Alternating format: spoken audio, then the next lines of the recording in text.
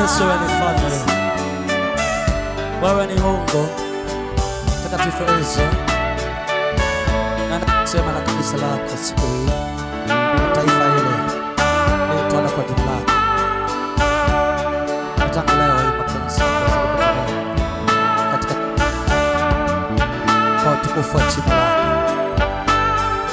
Nakuruhusu katika mapenzi yako nisema hapo na watu haya kwa utukufu wa jina lako, katika jina la Yesu Kristo ninaomba na kukuamini.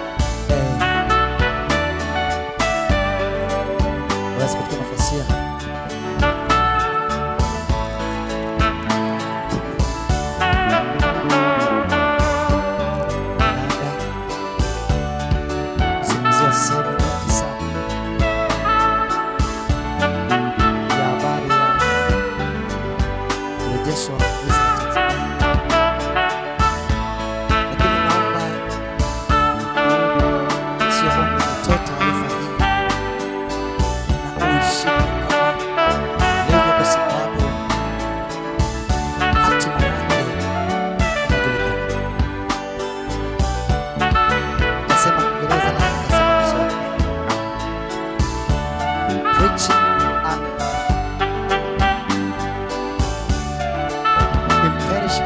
gospel will lead to eternal life, but preaching a perishable gospel will lead to eternal condemnation. So kuhubiri injili isiyoharibika ya milele kutaleta matokeo ya ufalme wa Mungu wa milele usioharibika. Lakini kuhubiri injili yenye ufisadi chafu ya dunia hii ya kuharibika, hatima yake lazima iwe jehanamu. Hiyo ni point mbili za kukata na shoka. Wanaokwenda njia ya injili ya uharibifu, mwisho wake ni jehanamu ya moto wa milele. Nataka ni seti mambo fulani kwenye ulimwengu wa roho yaliyovurugwa na mbwa mwitu wakali walioingia na kurarua kundi la Bwana. Mbwa mwitu wakali. Na injili ya ufalme ikihubiriwa, ya haki na utakatifu, hiyo ikihubiriwa, hatima ni Yerusalemu mpya.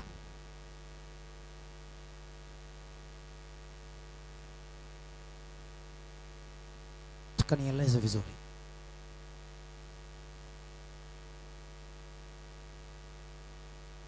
Kuna kitu kimelivamia kanisa, kinasemekana hivi kwamba kila mtu alipewa kitu cha kwake cha kuhubiri. Sijui ni Biblia ipi. Wote waliomwamini Kristo, uasisi wa injili ni mmoja. Hakuna uasisi mara mbili. Na kama kuna chanzo cha kuhubiri injili ni tangu Calvary.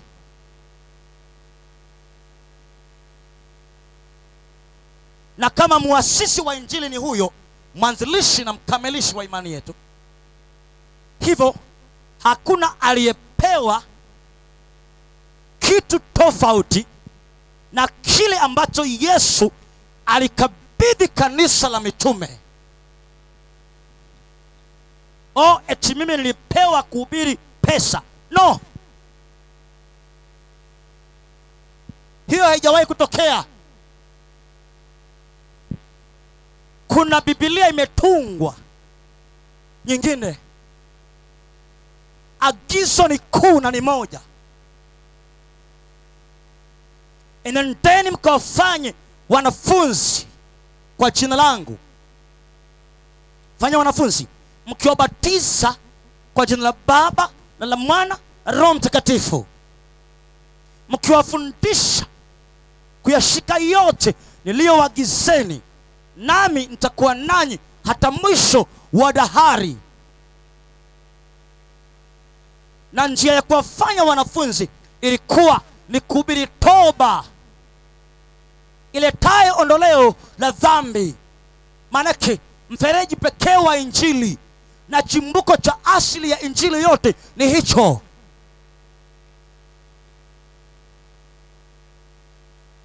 Nimekata maneno, nimemaliza.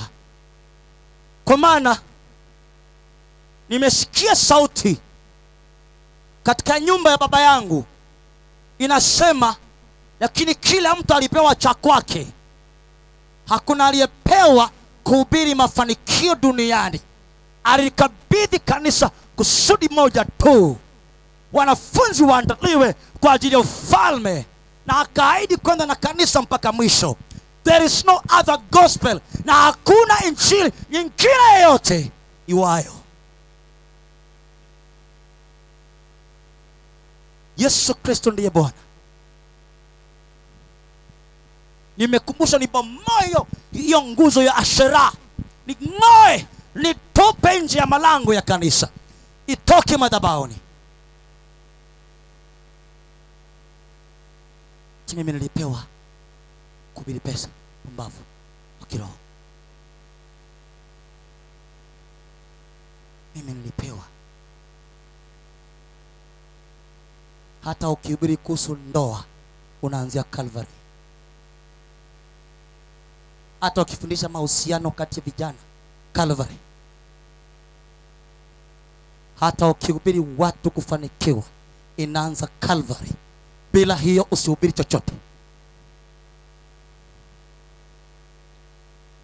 Sasa inashangaza kwamba kuna injili nyingine ilitengezwa safarini na ikachukua nafasi. Nimeona amenieleza madhabahu ilipoanguka ning'oe hiyo nguzo, tuweke nyingine jipya. Hiyo mpya inaitwa tubuni, maana ufalme wa mbinguni umekaribia. Agizo kuu.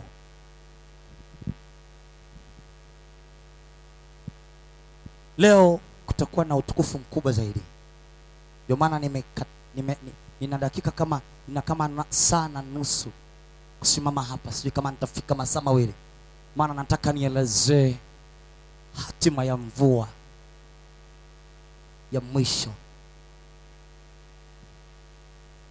Na ninaanzia hapa. Baada ya Elia kurejesha madhabahu ya Bwana, Wafalme wa kwanza 18.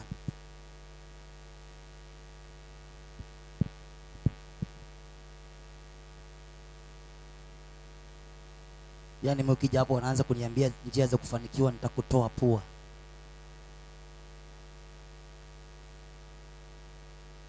Nitakushughulikia tu, kwa sababu kila kitu nimeshapewa na kuwekewa ramani, na hiyo ndio njia ya kupita. Sasa haiwezekani ukaja kunichanganya mtu mzima tu mimi. Nitakwambia hapana. Bwana Yesu alishanionyesha njia na naipita hiyo.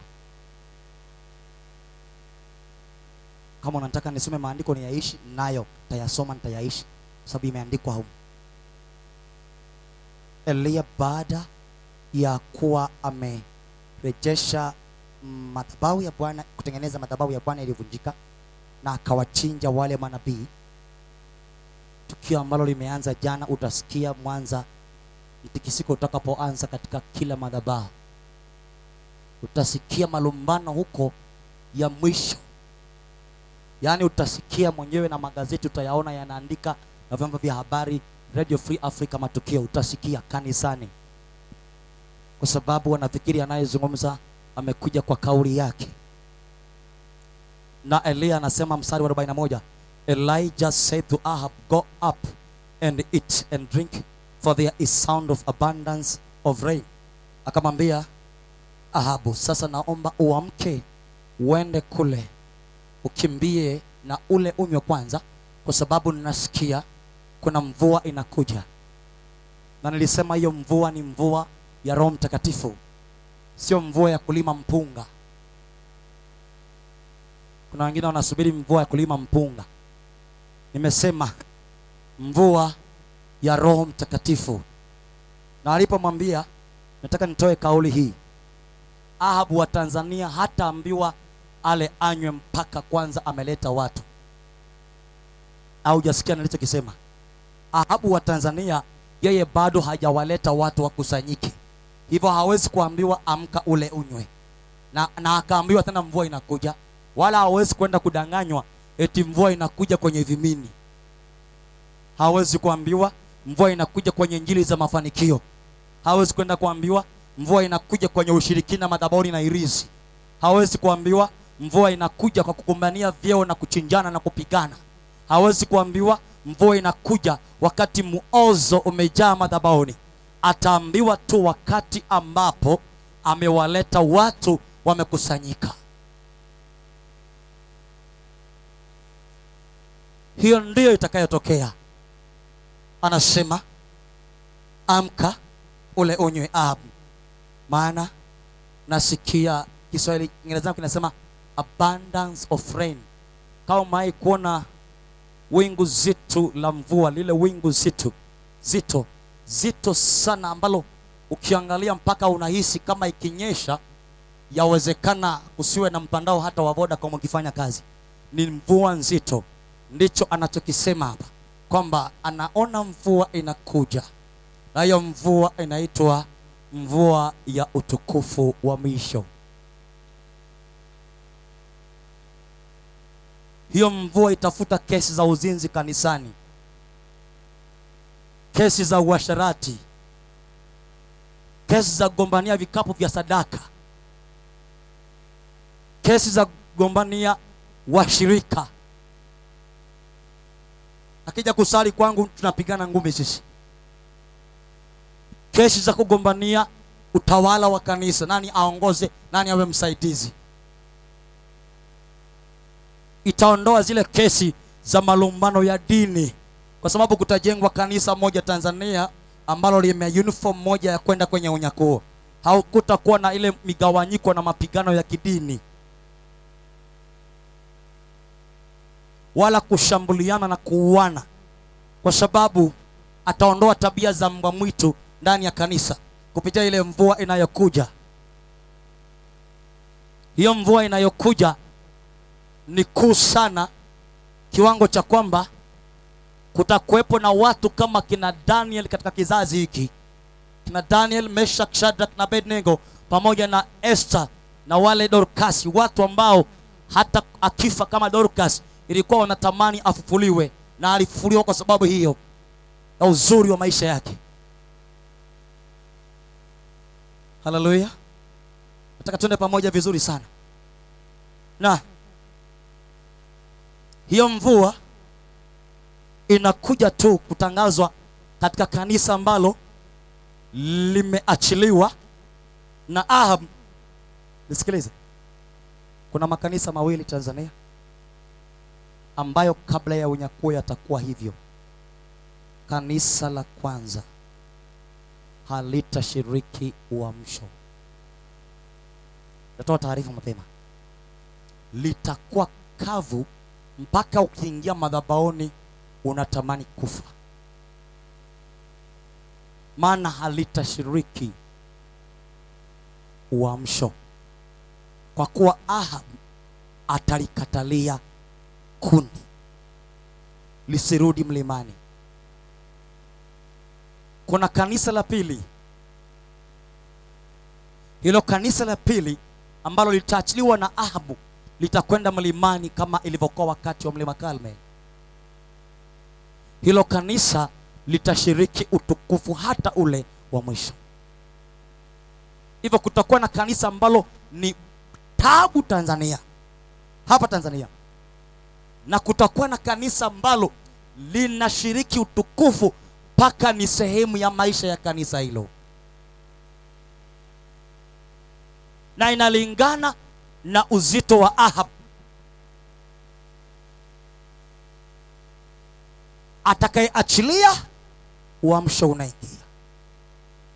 Atakayekatalia, linafungiwa mlango na uamsho hauingii. Saa itafika utaona ng'ambo mbili katika kanisa la Tanzania. Mpaka mengine yatatamani yafungwe, yani hata tusisali, maana Mungu ataacha ukiwa wa kutisha. Ni unabii. Na mengine yatafurika utukufu mpaka watu ni wengi na kuta zinabomolewa, kwa sababu watu watajaa kwa Mungu mwenyewe. Ndio mfumo wa uamsho na uzungumzia. Na utakuta hili kanisa ambalo litakuwa na uamsho, kila anayetoka humo ndani hautaona mambo aina ya Misri katika kanisa lile. Naona mvua inakuja. Hiyo mvua ni kubwa sana, imetanda wingu mpaka milima haionekani, na ni nzito. Inakuja kuliandaa kanisa kutembea katika viwango vya utukufu wa mwisho.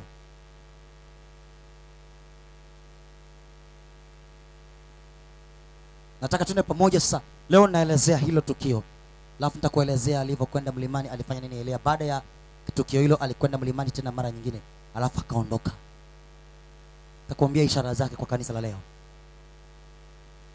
Huo utukufu, kama nilivyokuambia, utafanya kanisa kutokuishi na dhambi tena. Lile andiko la iweni watakatifu kama Bwana Mungu wenu alivyo mtakatifu litatimia kikamilifu bila kuchujwa. Litatimia kabisa kabisa hatimaye. Lile andiko la kufikia cheo na kimo cha Kristo hatimaye litatimia vivyo hivyo bila kuligoshi.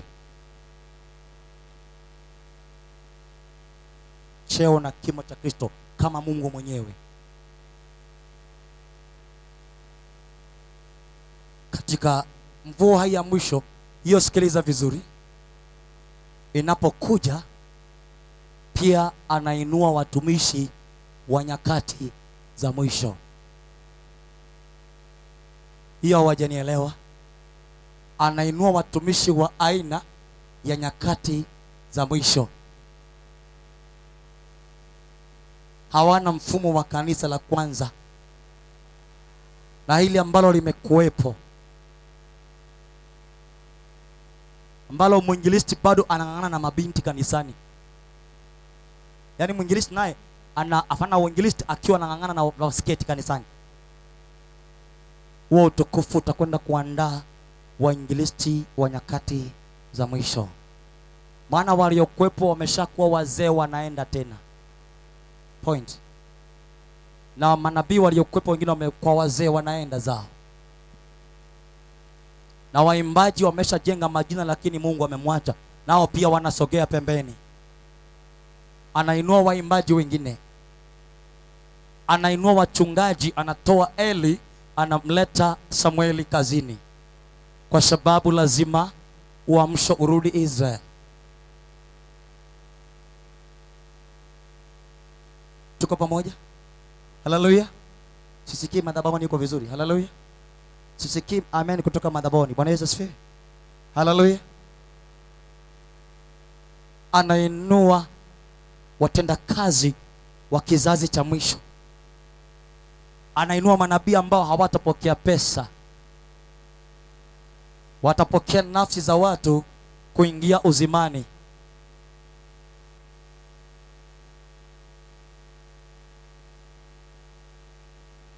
Anainua makuhani watakaosimamia haki.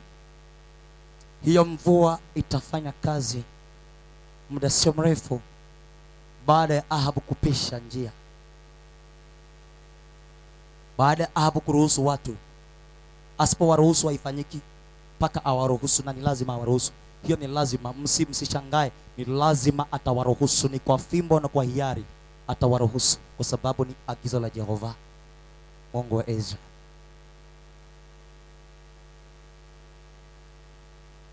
Haya, tuendelee. Hiyo mvua inaleta uponyaji mkamilifu kwa kanisa kiroho, true spiritual healing. Yani mtu anasikia ni mzima kiroho na mbingu hata ikosa, anaileta hiyo kanisani. Kwa sababu mpaka leo unaweza ukasimamisha watu kumwambia nani ana uwezo wa kusema anaenda mbinguni, mtu asisimame, kwa sababu hata ushuhuda haupo. Ni kama watu wa shetani. Sasa anakwenda kuleta huo utukufu, unajenga ufalme wa Mungu kamilifu mpaka mtu anaona kabisa na ni wazi, na anashuhudiwa kama Paulo mtume hajafa akasema naona nimeandaliwa thawabu. Kwa maana Paulo alijua jehanamu haendi, anaingia mbinguni. Analeta hiyo katika kanisa la Mungu, ile mvua ya mwisho, end time glory. Na hiyo mvua inawaleta wahubiri ambao wana ujasiri wa kuhubiri zaidi ya ule ujasiri wa mitume. Mitume walifungwa gerezani, walipigwa, waliumizwa, na hawakujali, na wanaendelea kuhubiri, na waliteswa sana, lakini hawakuiacha hiyo injili. Hata hivyo hawakuiacha. Sasa anakwenda kuinua, kwa sababu utukufu wa kwanza ni mdogo, huu wa mwisho ni mkubwa, hivyo watakuwa na viwango vya kustahimili kuliko wale wa kwanza, kwa sababu ni mvua inakuja na ni nzito, anaitwa abundance rain. Ni mvua kubwa sana. Mimi binafsi nimeshiriki mvua hiyo katika ulimwengu wa roho, ninaiona, naisikia. Hata hapa nilipo naisikia mvua hiyo ikianza kunyesha. Taratibu za dini hazitaweza kusimama. Watalivunja liturujia zote za Tanzania. Hiyo mvua ni kubwa. Waimbaji hawataweza kuhudumu katika uchafu. Akamwambia Ahab, naona mvua inakuja.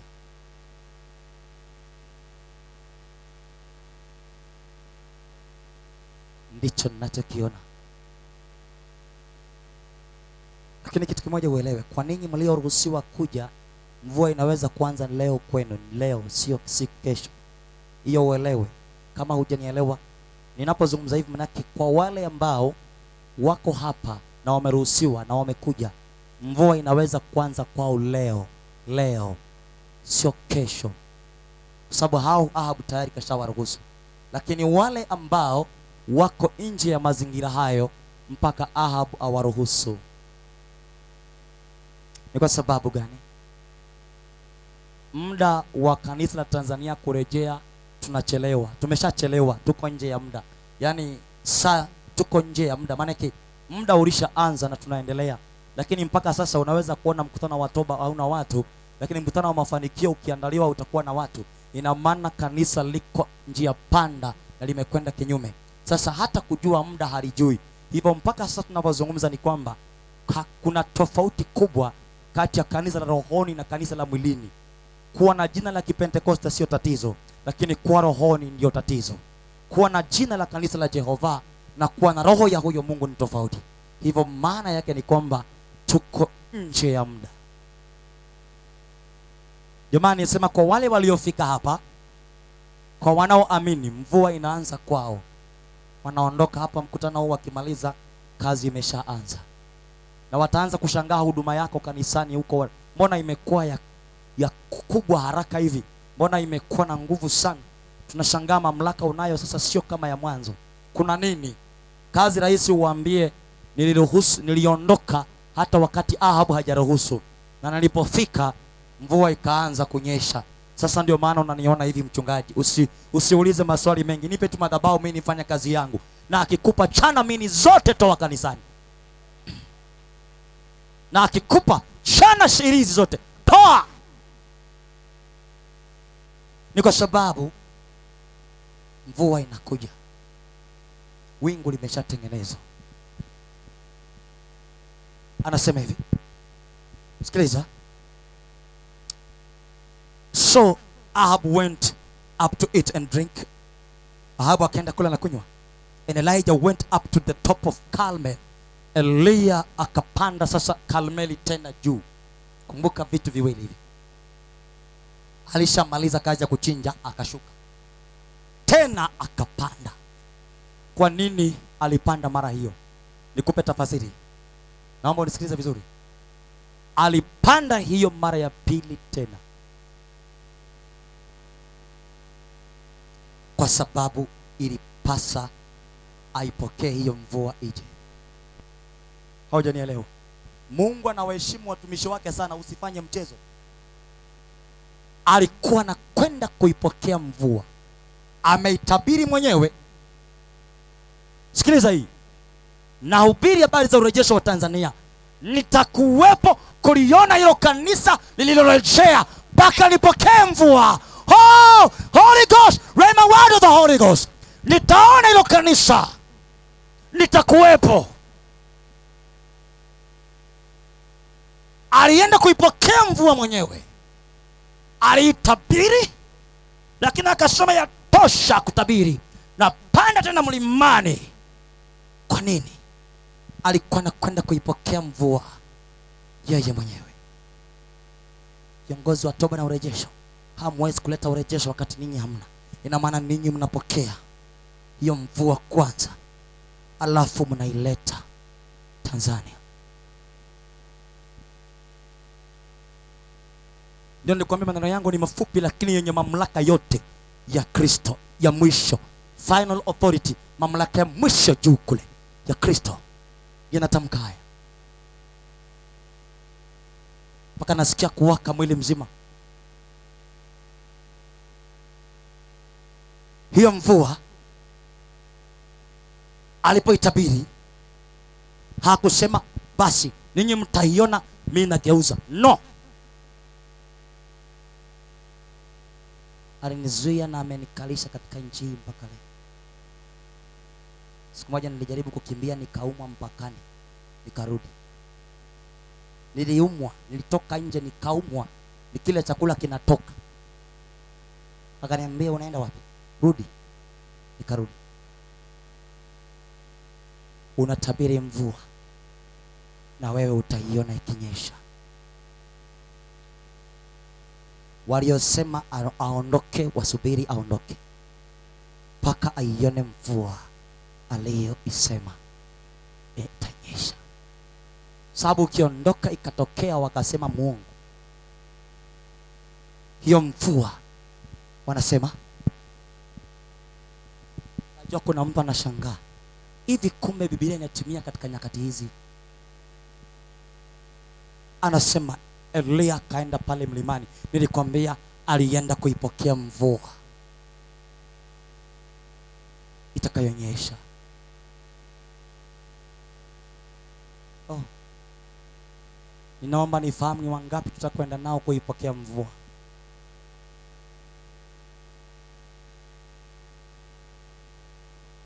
I say, haitakuwa salama kama utabaki hivyo. Anasema Elijah went to the top of Carmel and he bowed himself down upon the earth and put his face between his knees. Ingereza kinasema akasujudu. Bow down ni kusujudu, lakini kusujudu alikosujudu ni kwa namna hii. Akasujudu alafu kikaingia miguuni. Unaweza kuona mtu aliyezoea maombi. Elia aliishi maombi, yani mwili wake, moyo, roho, ufahamu, paka aina ya mfumo ulikuwa umeishi maombi. Aliposema mvua inakuja, akapanda mlimani, akapiga magoti na kichwa kikaingia katikati ya miguu. Hebu jaribu kupiga wewe uone. Hata mimi imenigomea kidogo. Kile kichwa kikaingia katikati ya miguu. Inaonyesha hatua ya kwanza, unyenyekevu mkuu wa mtumishi wa Mungu mbele za yeye aliyemwita. Point ya kwanza, inaonyesha heshima kuu, taadhima aliyokuwa nayo Elia mbele za yeye aliyemwita. Usijasikia amen?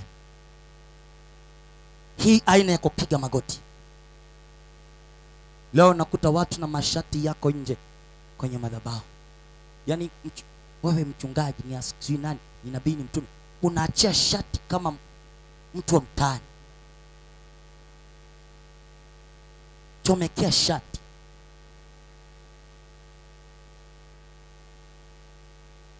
Roho wako ni kuambia uje hapo umeachia shati, takutimua. Chomekea heshima ya kikuhani, adabu, maadili.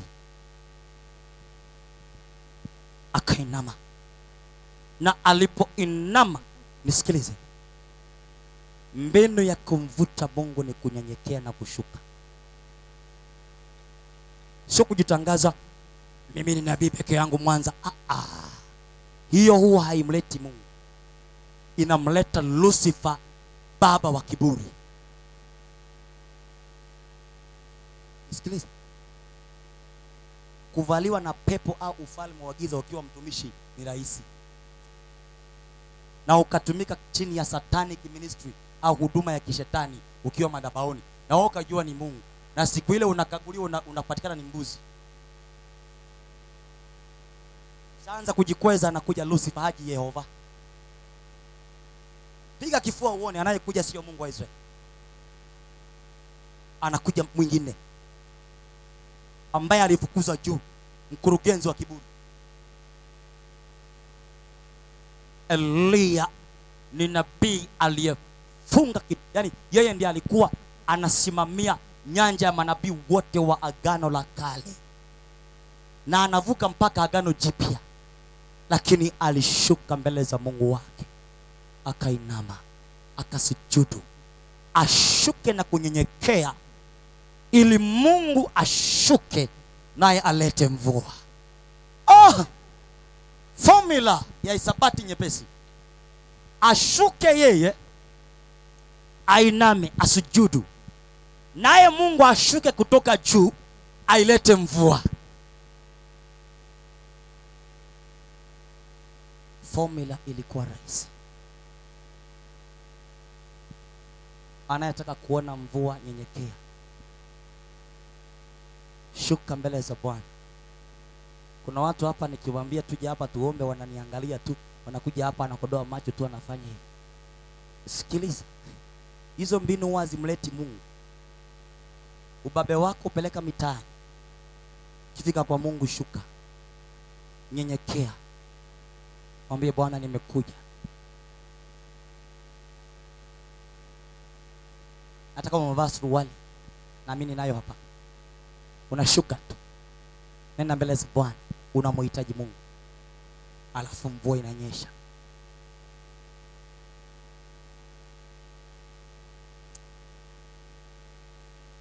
Ndio maana siri hii imefichwa. Leo unakuta mchungaji anaomba, au ni askofu au nabii, kaweka 4 madhabahuni, anakula mpaka pipi, anaomba. Nani ananielewa ninachozungumza? Unanielewa ninachokisema? Umekunja 4 madhabahuni, umekaa, alafu unaomba. Tena anakuambia nani kwa lugha. Si kweli. Si kweli. Nitakuwa na mashaka na hizi lugha kama ni za shetani au ni za kuigiza.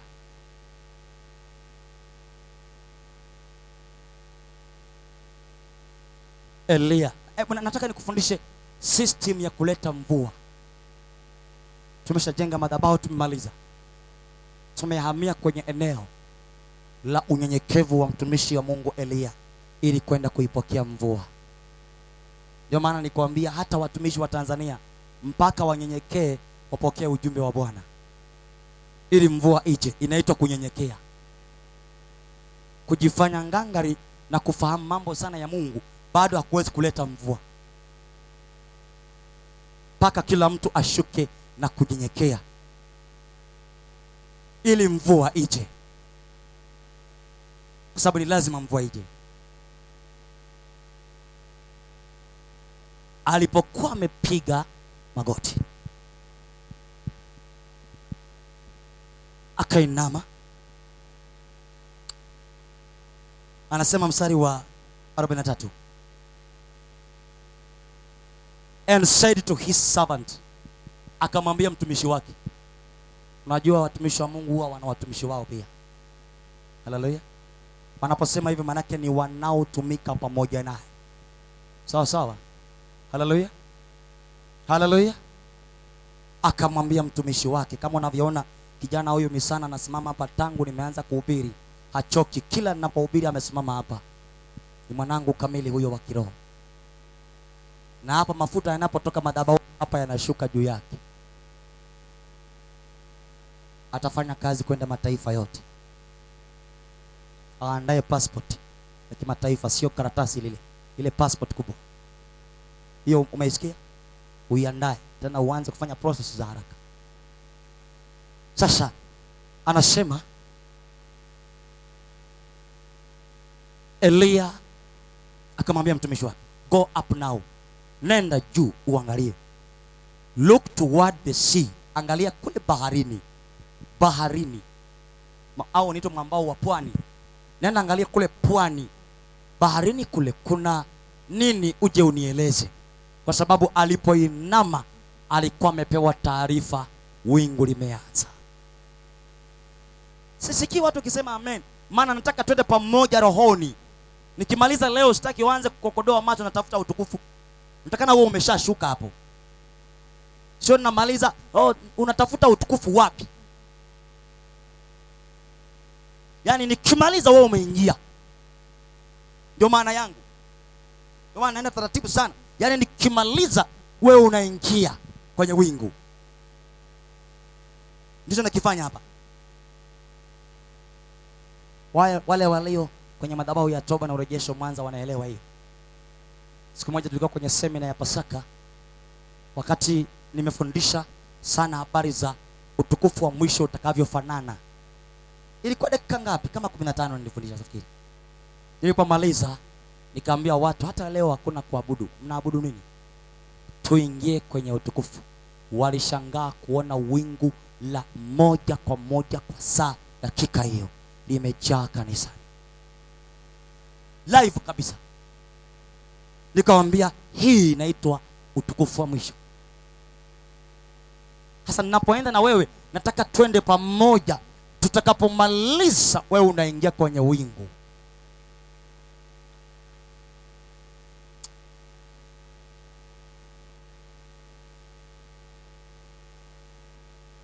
Unajua kanisa likifundishwa hivi hata uwezi kusumbuka na watu kutoa. Eti unasumbuka na watu kutoa pesa kanisani, utasumbuka na nini? Watu wakisha pona wanawajibika kwa Mungu bila maswali.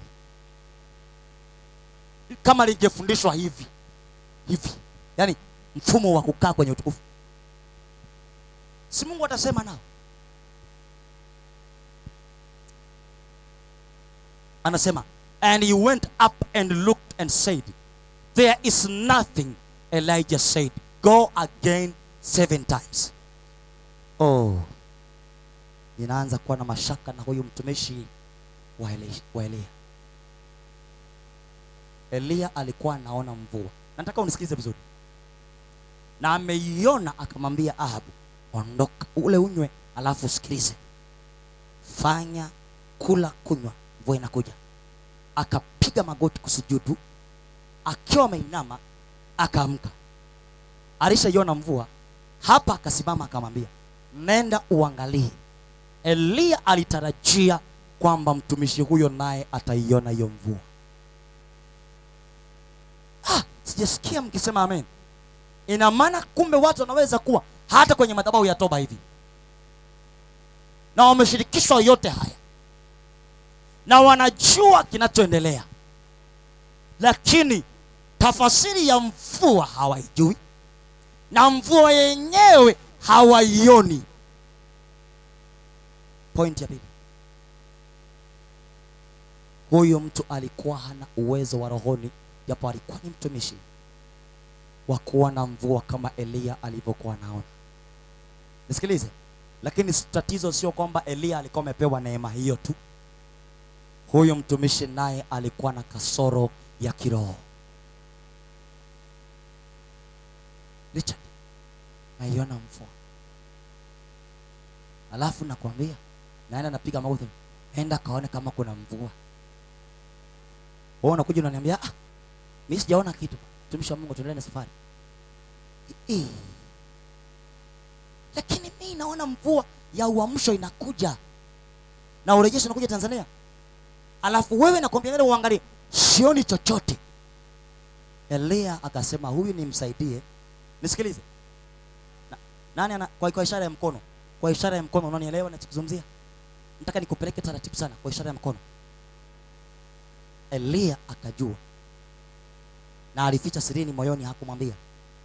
Akamwambia sasa fanya hivi, kama hujaona enenda tena uangalie mara 7, kwa maana halisi ukamilishwe. Ungemshangilia Bwana katika hilo. Aliposema akamilishwe, alikuwa anamwambia hebu mtafute Roho Mtakatifu ufurike mara 7, maana yake ukamilike ndani yake. Akijaa vizuri ndani, hata hiyo mvua inayokuja utaiona. Hebu naomba niweke Biblia chini nikueleze. Kuna kitu hujanielewa tena. Unaweza ukaona jambo katika ulimwengu wa roho la kimungu, lakini hilo jambo ili lipate kuthibitishwa ni lazima ndani kuwe na huyo Mungu wa kweli pia. Kwa sababu unaweza kuwa na maono ya mashetani ukayafanyia kazi pia, kwa sababu hujui kama ni ya shetani. Sasa nisikilize. Kama nimeona mvua ya nyakati za mwisho ikija Tanzania, aina yake. Kwa sababu nilipofika Tanzania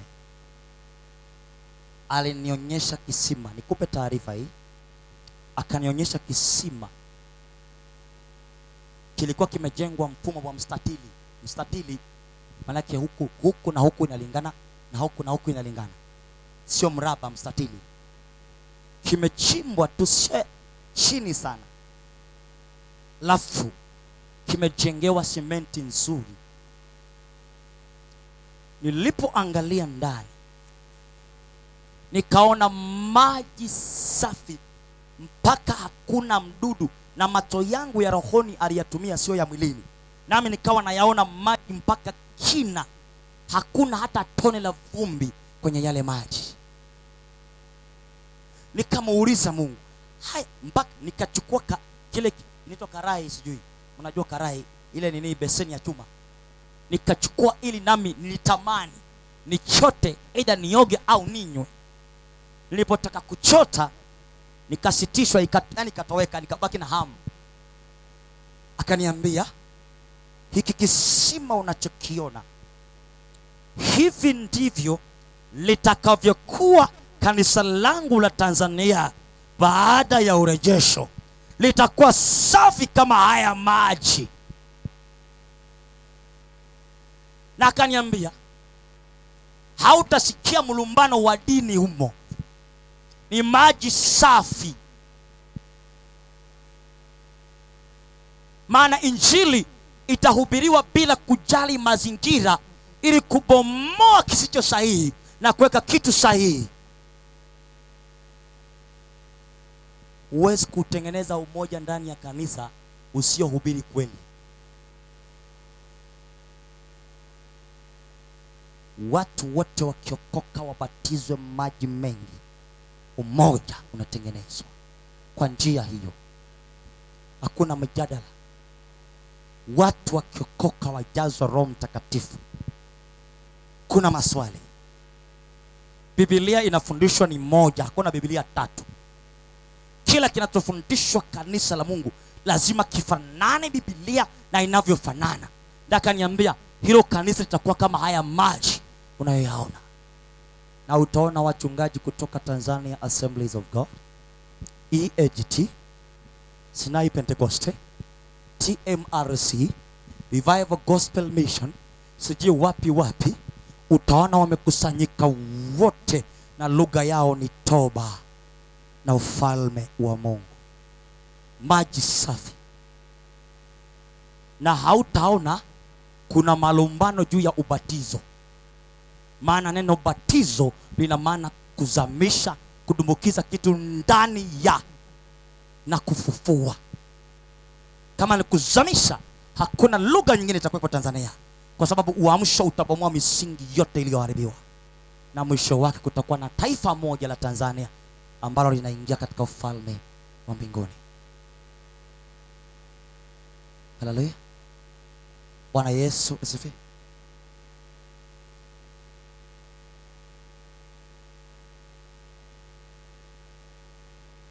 Narudi hapa, manake Elia alikuwa anamwambia huyo mtumishi, nenda ukakutane na huyo mara 7. Nenda kutana naye mara 7. Unakumbuka Naaman pia aliambiwa aoge mara ngapi? Mara 7. Baada ya 7 alikuwa amefanya nini? Alikuwa amepona ukoma wake, maana alikuwa amekamilishwa. Kwa hivyo maana hii katika kipengele hiki cha Elia kumwambia huyo mtumishi aende kule na angalie mara ya 7, ni kwamba akamilishwe ndani ya huyo Roho Mtakatifu, ndipo aweze kuona hiyo mvua inayokuja. Naomba nikueleze, sikiliza, kwa maana huyo Roho Mtakatifu aliye ndani yangu ndiye anayenisababisha kuisikia mvua nyingine ya Roho Mtakatifu. Haujanielewa? Narudia, mvua hapa haipo, iko katika ulimwengu wa Roho Mtakatifu, ule wa Bwana. Sasa hiyo mvua ili niisikie, ni lazima awe ndani yangu huyo Roho Mtakatifu. Sawa? Hivyo anafanya mawasiliano na yule aliyeko kwenye ulimwengu wa anga za Roho Mtakatifu za mbingu, na yule wa mbingu tunapowasiliana ndani, mimi naweza kuona hiyo mvua inayokuja katika taifa hili ni ya aina gani. Kwa maana halisi, hata hapo ulipo, ukiingia kwenye uwanja wa Roho Mtakatifu vizuri kwa ndani, utaanza kusikia mvua inanyesha. Utaona kwenye ulimwengu wa roho kila mtu ameshika mwavuli, maana mvua inanyesha sana. Utaona magari meupe kwenye ulimwengu wa roho yanapita, ishara ya utakatifu. Meupe tu, sio meusi. Utaona viwango vya Mungu vinapanda na kanisa linarejeshwa kwenye ule mstari wa mwisho wa kuingia kwenye unyakuo, ile kamba ya kuruka ya mwisho.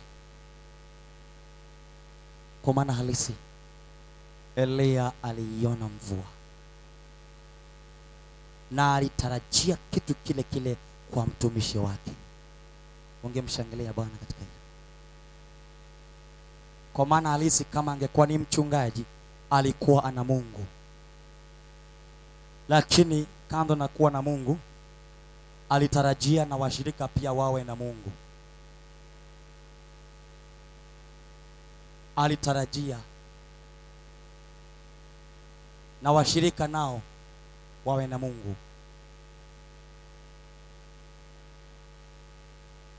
Nafikiri Mungu angerudisha huu moyo kama wa Elia kanisani.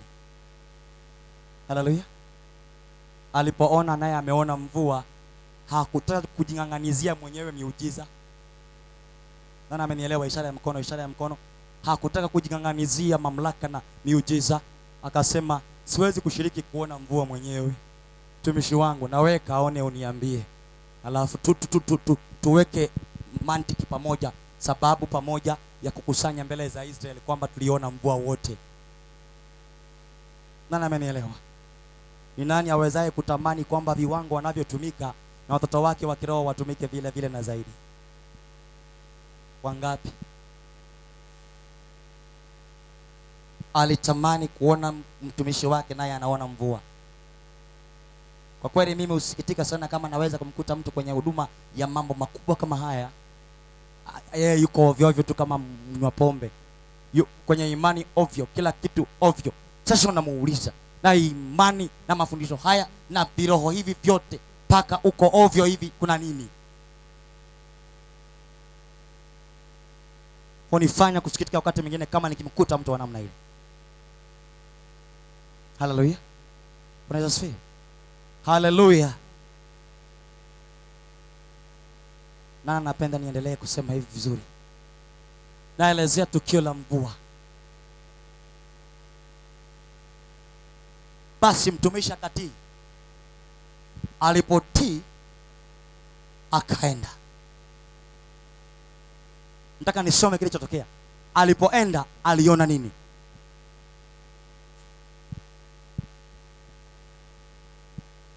Akamwambia nenda mara 7. Uangalie kama utaona mvua hii. Mstari wa 44. And at the 7th time the servant said. Ile mara ya 7, nisikilize. Mwanzoni macho yake hayakuwa yanaona vizuri rohoni. Haleluya. Mwanzoni macho yake yalikuwa hayaoni vizuri rohoni.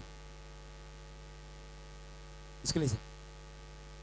Lakini alipoenda mara ya 7,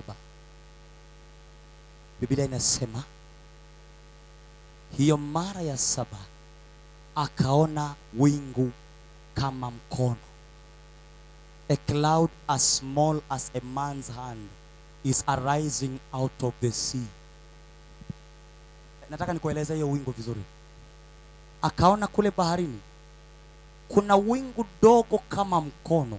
Waweza kuona mazingira ya bahari yalivyo mapana, sio? Ile bandari ya Dar es Salaam kubwa sana.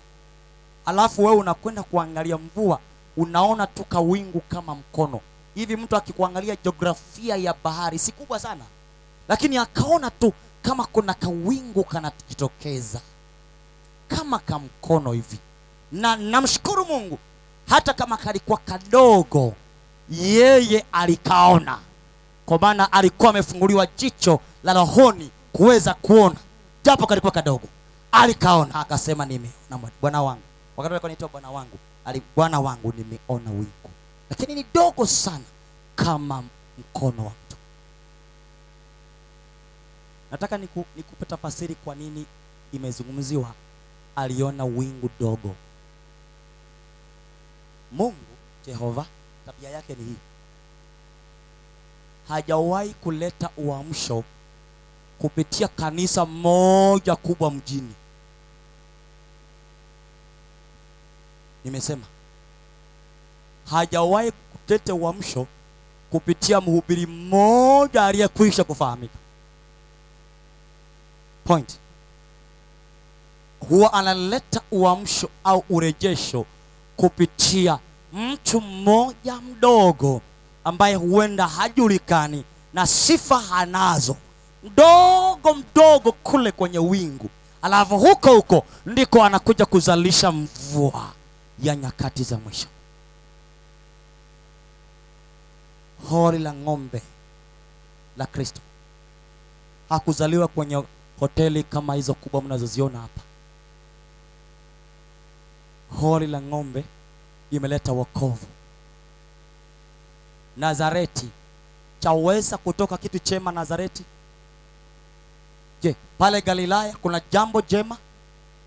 Mji wa kijijini, mahali pa kunywa uji bila sukari, kunaweza kutoka ukombozi? Lakini ndiko alikoleta wokovu Mungu aliyeziomba mbingu na nchi. Alitokea katika hori la ng'ombe. Na ndio maana, nisikilize,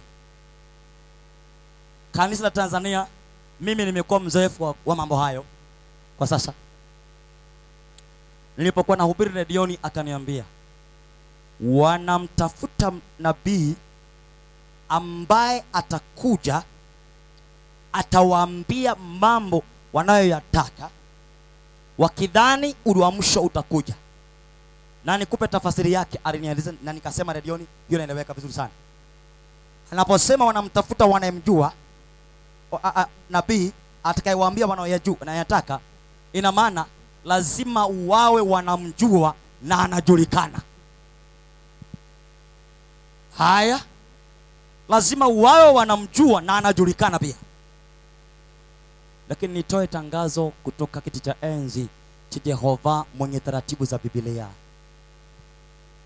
Anakwenda kutumia viungo dhaifu sana kutoka katika hali dhaifu ya kitu kama wingu la mkono wa wingu. Alafu kutoka pale anakwenda kuifagia nchi ya Tanzania nzima na urejesho wa nyakati za mwisho. Kutoka huduma ndogo sana ambazo hazina majina katika taifa hili, lakini hizo huduma ndizo halisia za kuleta uamsho. Anatumia makanisa madogo madogo ambayo ukienda haupati marumaru pia, wala vioo vizuri, lakini yamebeba kitu kinaitwa wingu dogo kama mkono. Ndani ya hilo wingu ndipo kuna mvua. Nasikilize.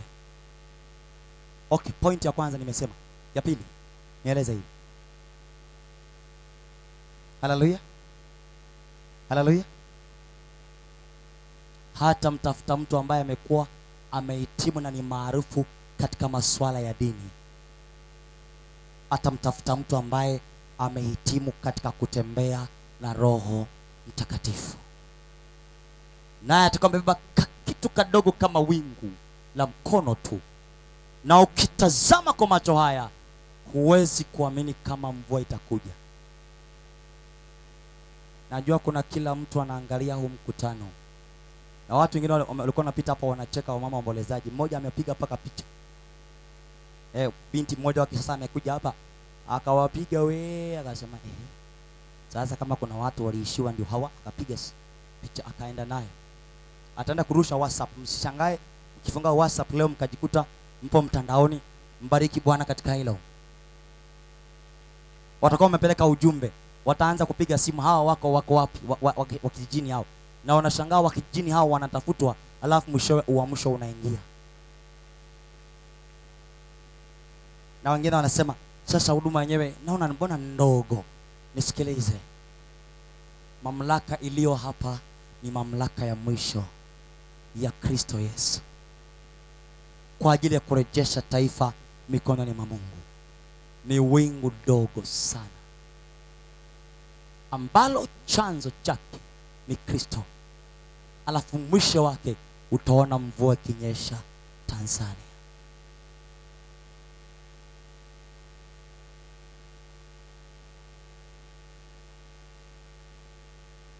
Naendelea.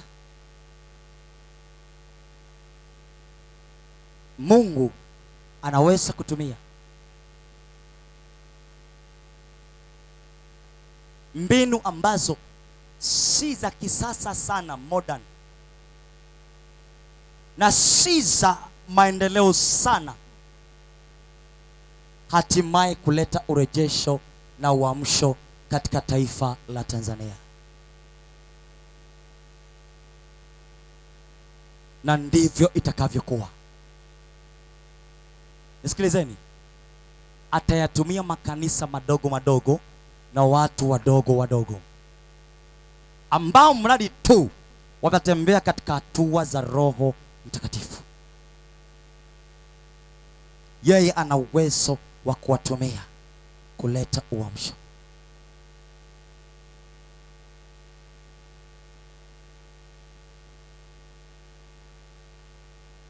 Kwanza inaitwa uvivio, sio uamsho. Uvivio, revival, uvivio.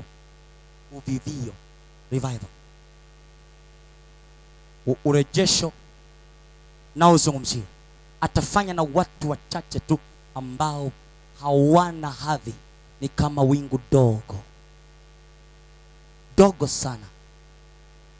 Ataleta urejesho katika taifa. Na haya utayaamini leo tu, maana utukufu nakuja leo.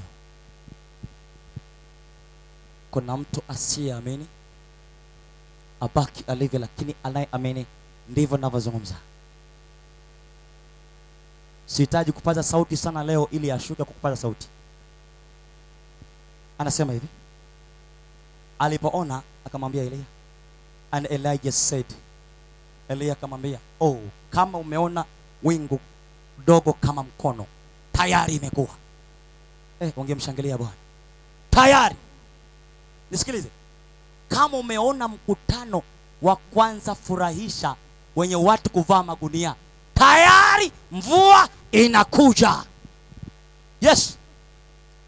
Kama umeona mkutano unahubiri kweli siku 9, haijawahi kutokea Mwanza, na wakaja watu wachache hivyo, kama umeona hako kawingu, basi elewa mvua inaenda kunyesha.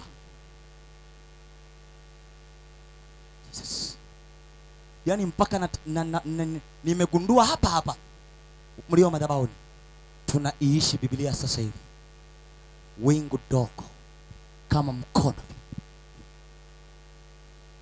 Mpaka hapa nasikia raha na amani. Ningekaa madhabahuni kwanza nikanyosha miguu.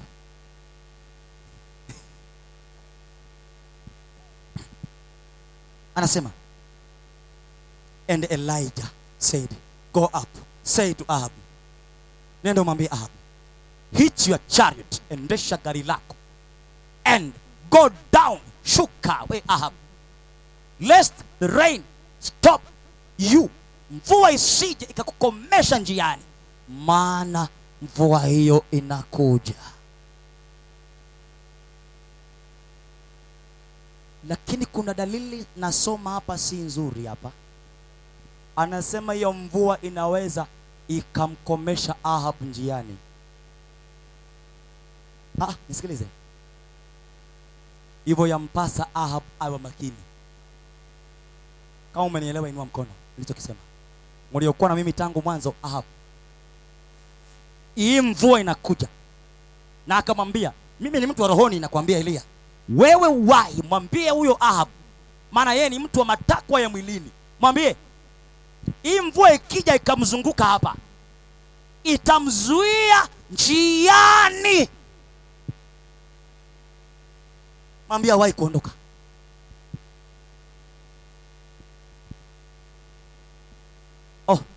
Nataka kuona ishara ya mkono kama umenielewa. Mlio madhabahuni, maana ninakuwa na hofu kama utakuwa madhabahuni alafu unielewe. Akamwambia mvua inakuja. Mwambie Ahab. Ukisha, yani mtumishi alikuwa na nafasi kubwa sana katika maisha ya Elia. Amemwambia kwenda kuangalia mvua, ameiona. Haleluya. Haleluya. Wakaribisha hao madhabahuni huko. Sijui naona wamelenga huko, usiwakatalie. Haya. Point nyingine. Amemwambia ukishaona mvua inakuja hasa, shuka tena mwambie Ahab. Huyo mtumishi alifanya kazi mbili. Kuiona mvua inakuja na kwenda kumwambia Ahab mvua inakuja. Naomba unionyeshe mkono kama umenielewa. Aliona mvua ikija kwenye ulimwengu wa roho, na pili alisababishwa pia kuweza kumwambia Ahab mvua inakuja. Iambie kwaya yako A au kwaya B yenye vimini, mvua inakuja. Wakifanya mchezo itawazuia njiani.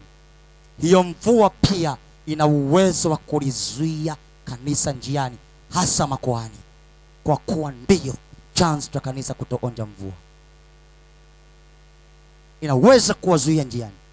Mimi nimeshiriki uamsho katika mataifa mengine tofauti na hili, na nimeshaona uamsho ulivyo. Kuna watu kupigwa na kukataliwa na ni watumishi wakati wa uamsho, urejesho na uvivio. Mungu akitaka kurejesha taifa katika njia, watumishi wengine ukataliwa. Ndio maana ya mvua kuwazuia njiani. Naomba nikurudie hili vizuri. Na kuna watumishi wanapewa kibali wakati wa mvua kunyesha.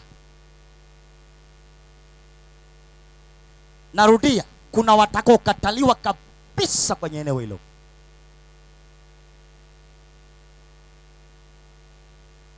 Nikafika Kilindi, Tanga. Nimefika kwenye mji, nikaongea na wachungaji fulani pale, nikawaambia habari za urejesho wa kanisa na nini na ujumbe kanisa lilivyoanguka. Mchungaji Bonja akasimama kwa ujasiri wake na akachukua simu, akatuma message za ajabu kwangu. Ananiambia kanisa la Kilindi hautaweza kuongea nalo. Akaongea vitu vingi sana. Okay, mimi huyu kwa kinywa changu nikamwambia, kama Bwana wangu aishivyo, ninayesimama mbele zake siku zangu zote, mvua itakuja Kilindi, Tanga, lakini wewe peke yako ndiye hautashiriki uvivio wa nyakati za mwisho. Wewe peke yako hutashiriki. Na nimeifunga mbingu, na inakuwa na imekuwa mpaka leo, kwa sababu alitaka kumzuia Jehova kurejesha mamilioni ya watu wa Kilindi, Tanga, palipo na mlima mmoja umekaa kama ziwa la mwanamke, na ndiko wanakochimba uchawi. Nimeliona, nimekwenda mwenyewe, nimeliona hilo. Ni mlima umekaa kama jiwe, kama ziwa la mwanamke hivi kabisa.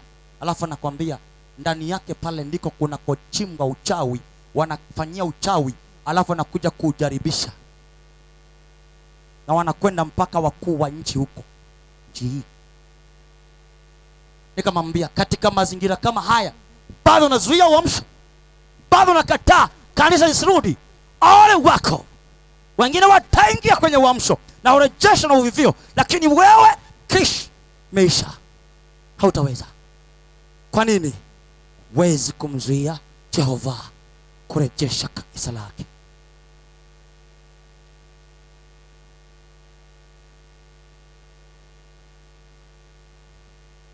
Ninakwambia kanuni za mvua. Mwambie shuke haraka, aendeshe gari kwa kasi zaidi leo, maana hii kimkutiliza Ahabu. Nafikiri umeshanielewa. Itamzuia njiani. Ninaogopa habari za ufalme. Mimi wakati nimeokoka, na mpaka leo, si kwamba sijaokoka mpaka leo. Haleluya. Nilikuwa ninaogopa sana kusimama madhabahuni. Madhabahu ya kanisa, nitakaa kwenye viti vya nyuma huko, lakini madhabahu naogopa sana kuikanyaga, hata kukaa hapo. Hata ukinialika kanisani kwako, kama ukujua uliniambia nifike wapi niingie, nikakuta watu ibadani, utanitafuta, maana nitakaa kule nyuma. Nilikuwa naogopa madhabahu na kuicha madhabahu na kuiheshimu, kwa sababu najua matatizo ya madhabahu. Hii madhabahu unaweza ukataliwa na kazi yako nyingi ya miaka 50 na ukakwenda jehanamu, na watu waliowahubiri mwaka mmoja kabla ya 50 wakaenda mbinguni. Yaani na maana hii madhabahu ni hukumu, ni kila kitu ni hukumu. Yaani hapa ni upanga ulao madhabahu. Hivyo nikawa naogopa sana. Sasa ndicho ambacho nakizungumzia hapa. Alifahamu Ahabu ni mtu wa mwilini, akamwambia, kaza magari yako, washa moto, kimbia, maana hii mvua ikikutiliza ni nzito. Mwambie mwenzako ni nzito. Ikikunyeshea hii na uahabu wako na mfumo huu, itakuzuia njiani. Naomba nione kwa ishara ya mkono nani ameelewa.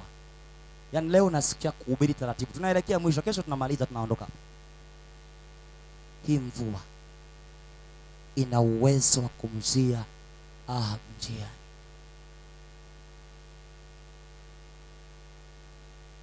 Nataka niwape ushuhuda wa kutisha leo.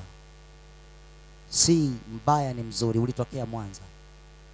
Nilipoanza kuhubiri Mwanza mara ya kwanza, sasa kuambia ni mwaka gani, nimehubiri. Sasa akaja mchungaji mmoja akafanya hila juu yangu, hila kabisa ya wazi wazi, hila tu nzuri.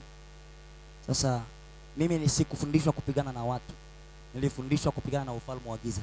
Kwa sababu vita vyetu ni juu ya nyama, si juu ya nyama na damu. Ni juu ya kuwa giza hili na roho chafu katika ulimwengu wa roho, sio juu ya wanadamu. Maana ameelewa hiyo point? Usipigane na watu huko unakoishi na kwenye imani, sawa? Wewe pigana na adui, ufalme wa giza. Sasa alipofanya ile hila, Mimi nikashtuka, nikasema sasa hapa kinachoendelea ni nini? Nikamwambia Mungu nisaidie. Nikawa nimetoka hapa Mwanza, nimekwenda kufanya mkutano mahali fulani. Niliporudi Mungu akaniambia ukifika Mwanza pitiliza, nenda Shinyanga usikae. Nikawa nimeondoka kwa sababu alikuwa amepanga hila mbaya ambayo ingeangamiza kila kitu na huduma. Sasa ile hila nikatulia. Kabla ya kuondoka niliingia chumbani, nikamwambia Mungu ombi fupi. Nikamwambia Jehova, wewe ndiwe Mungu. Hakika wewe ni Bwana. Umenituma katika mkoa huu na nimekuja na ujumbe.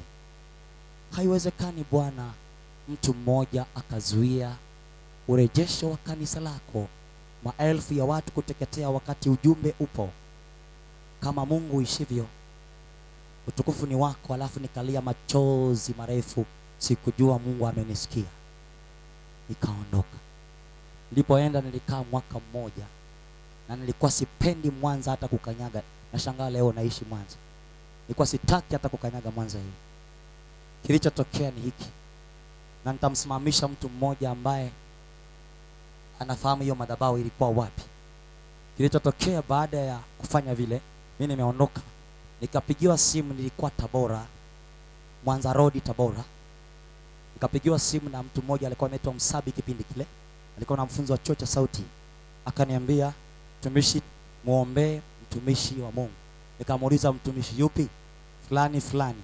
"Kwani alifanya nini?" Nasema, "Sasa hivi anakula nyasi na anaoga mchanga, amekuwa mwenda wazimu." Na ikatokea vivyo hivyo, na kanisa lilifutwa likatolewa. Na baada ya pale ukienda utakuta nyumba watu wamepanga. Inaitwa kuzuiliwa na mvua. Ikianza kunyesha, kuna wengine watazuiliwa njiani. Basi mimi nawasihi akina Ahabu wawahi mapema. Nani ameelewa nikizungumzia? Wawahi mapema, maana mvua inaenda kunyesha.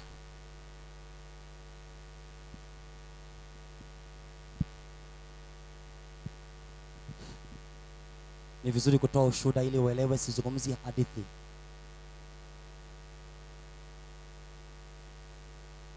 Na nilipojaribu kuomba niliambiwa usiombe chochote. Nilishindwa, hata baba kwa jina Yesu ligoma. Nikamwambia anapokea mshahara wake wa kupanga hila juu ya Bwana. Nikijaribu baba, neema imegoma. Huyo mchungaji yuko Pastor Fortunata, hebu simama. Huyo wakati huo alikuwa ndio ameokoka tu muda mfupi. Huyo mchungaji wa Sengerema sasa hivi. Huyo ni mchungaji wa Sinai Pentecost Sengerema. Wakati huyo ndiye alikuwa mchanga kwenye imani. Alimuona huyo mchungaji akiwa ameharibikiwa. Kaa chini. Na mimi sikupigana wala kuomba mtu awe mwenda wazimu. Mimi nilisema, Bwana, taifa haliwezi kuangamizwa kwa mtu mmoja, na unaona nalia, nisaidie taifa lako. Alafu nikapanda gari nikaondoka. Jehova ndiye Mungu. Ninaomba uwahi Ahabu. Ahabu, wahi. Maana mvua inakuja Mwanza, lakini kuna uwezekano wa Ahabu kuzuiliwa njiani. Shetani hajawahi kuambia watu watubu, wala hajawahi kufundisha utakatifu. Hata ukiigiza, utaigizaje huko kwa shetani unahubiri utakatifu? Utaigizaje? Hata kama ni kuigiza, hebu nikwambie kwa mfano unaigizaje sasa? Mimi nafahamu ukihubiri hapa kitu ambacho hukiishi, huwezi kutoka hapa, unahukumiwa mpaka mwisho. Na haulali, unaumia. Aisee, leo nimemdanganya yule. Sasa niulize, utaigizaje kuhubiri utakatifu siku 9? Haiwezekani. Naomba nimaliza, alafu leo nitamaliza mapema kidogo, tutapata muda wa kuomba. Na utukufu utakuwa mwingi hapa.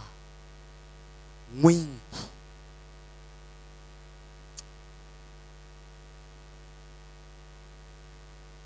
Kwa waaminio.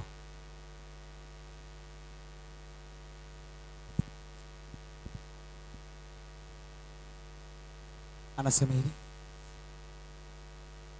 in a little while the heavens were black with this wind-swept clouds. Katika nilikuwa nataka kuzungumzia kwamba kwenye mataifa mengine, mimi nimeshiriki utukufu katika mataifa mengine. Huu wa mwisho na uvivio huo nimeshauona jinsi ya mvua inavyonyesha, mpaka ile mvua ya asilia ya utukufu. Wingu linajitengeneza wakati hakukuwa na wingu na mvua inanyesha, na ikikunyeshea unapona magonjwa. Na hujawahi kuiona hiyo mvua kabisa. Haya mambo nimeyaona. Basi niseme katika nchi mimi nimezaliwa, nimeona live. Yapo. Na ukisikia mkutano wa toba, huu sio uwanja, huu sio uwanja. Njia zinafungwa mji mzima huku, kote huku zinafungwa. Inabidi speakers zinawekwa juu sana ili kufanya mwangu wa sauti kwenda mbali. La sivyo mtu hatasikia. Wanaweka paka minara ya mitandao ya mawasiliano kwenye viwanja, kwa sababu simu haziwezi kupigwa, watu ni wengi mno. Unaitwa uvivio. Sio hiyo na hiyo na Tanzania. Hapa wakizidi watu wanafika 10,000, si ndio? 10,000 ndio mwisho. Hapa kule zinakuwa milioni za watu. 2, 2, 3. Inabidi serikali itoe amri watafute uwanja ulio mkubwa nje ya mji, maana kwenye mji hakuna uwanja unatosha watu. Pastor Lamek, Tanzania haijafika hapo. Nisikilize. Anasema muda sio mrefu, in a little while the heavens were black with wind-swept clouds. Nisikilize. Hii sio mvua iliyokuwepo asilia.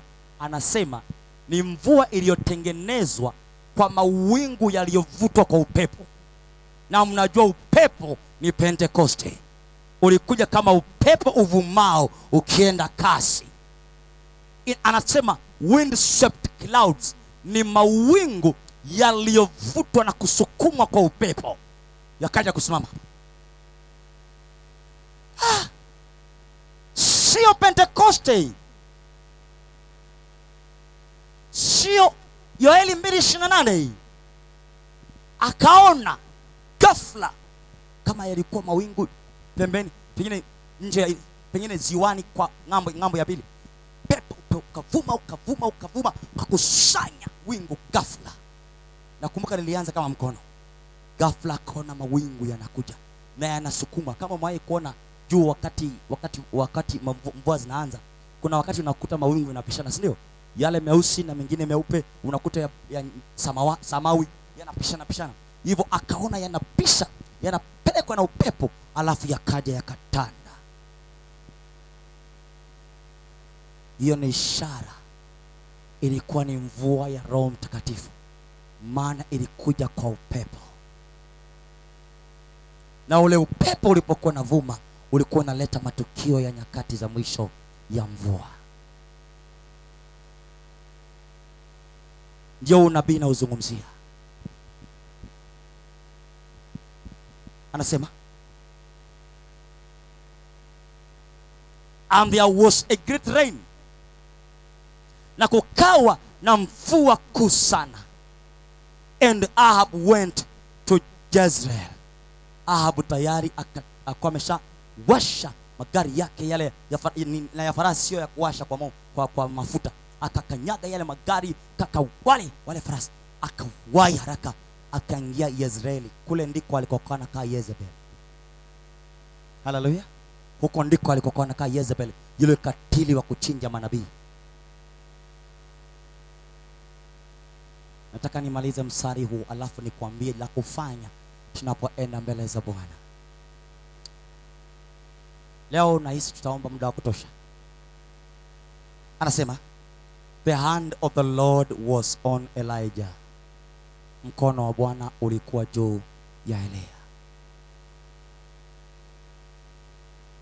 Hata mimi leo ninashukuru Mungu sababu mkono wa Bwana umekuwa nami katika safari ya urejesho kanisa la Tanzania. Safari imekuwa ni ndefu na inaendelea, lakini mkono wa Bwana ulikuwa juu ya Elia. Naomba nikueleze jambo moja alafu ulipokee vizuri. Mtu yeyote ambaye, taarifa kamili ya habari kutoka ufalme wa Mungu, mtu yeyote ambaye atakuwa na kusudi hili la mwisho la urejesho, ni sharti mkono wa Bwana utakuwa juu yake. Hiyo ni lazima. Wapigane na wewe wasipigane, mambo yawepo mabaya yawepo mazuri, ni kwamba kinachoitwa mkono wa Bwana utakuwa juu ya yeyote ambaye atakwenda kusimamia kusudi hili. Iwe ni Misungwi, iwe ni Busagara, iwe ni hapa mjini Mwanza, mkono wa Bwana utakuwa juu yake. Mimi ni shahidi wa mambo haya. Nimepita vita vikali tangu nilipoanza kugusa Mwanza, na kuna wakati Mwanza ilitikisika mpaka nikahisi nitaka iniangukie. Nisikilize. Kuna wakati mpaka nilihisi sasa sijui nikimbie kwanza nirudi baadaye.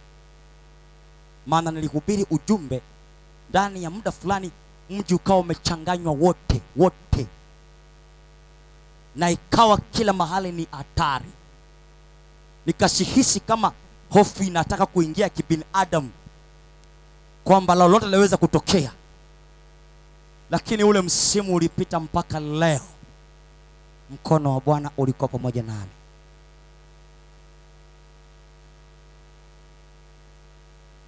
Nikisema hivi huenda mtu asinielewe vizuri, kwa sababu haukuwa na mimi.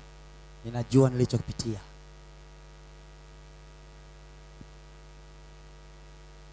Watu walifunga juu yangu niondoke Mwanza. Waliingia kwenye maombi ya kufunga na wakasema, tunaomba huyo mtu kwa jina la Yesu afutwe Mwanza. Na yaliombwa na nikayasikia mpaka taarifa Bwana, na huku walikuwa wanaomba hivyo. Lakini mkono wa Bwana ulikuwa juu yangu, maana urejesho haujatimia. Hivyo usiogope, mkono wa Bwana utakuwa juu ya mtu yeyote mwenye kusudi hili. Yeyote, hata kama ni mwimbaji. Wako waimbaji hapa wametoka mbali. Haleluya. Wameanza malezi, wengine wameanza form 2. Leo wako mpaka chuoni kwenye huduma hii. Wamelelewa kwa muda mrefu sana, na leo hii wanafanya huduma. Mkono wa Bwana utakuwa juu ya kila mmoja ambaye ataamua Tanzania irudi katika njia. Alafu sikiliza, nikuonye, mimi sijaja kuleta uamsho. Nimekuja kuleta uvivio wa nyakati za mwisho na urejesho wa kanisa kabla ya unyakuo. Usinichanganye na watu wa mwisho wa wiki 2. Usinichanganye kabisa.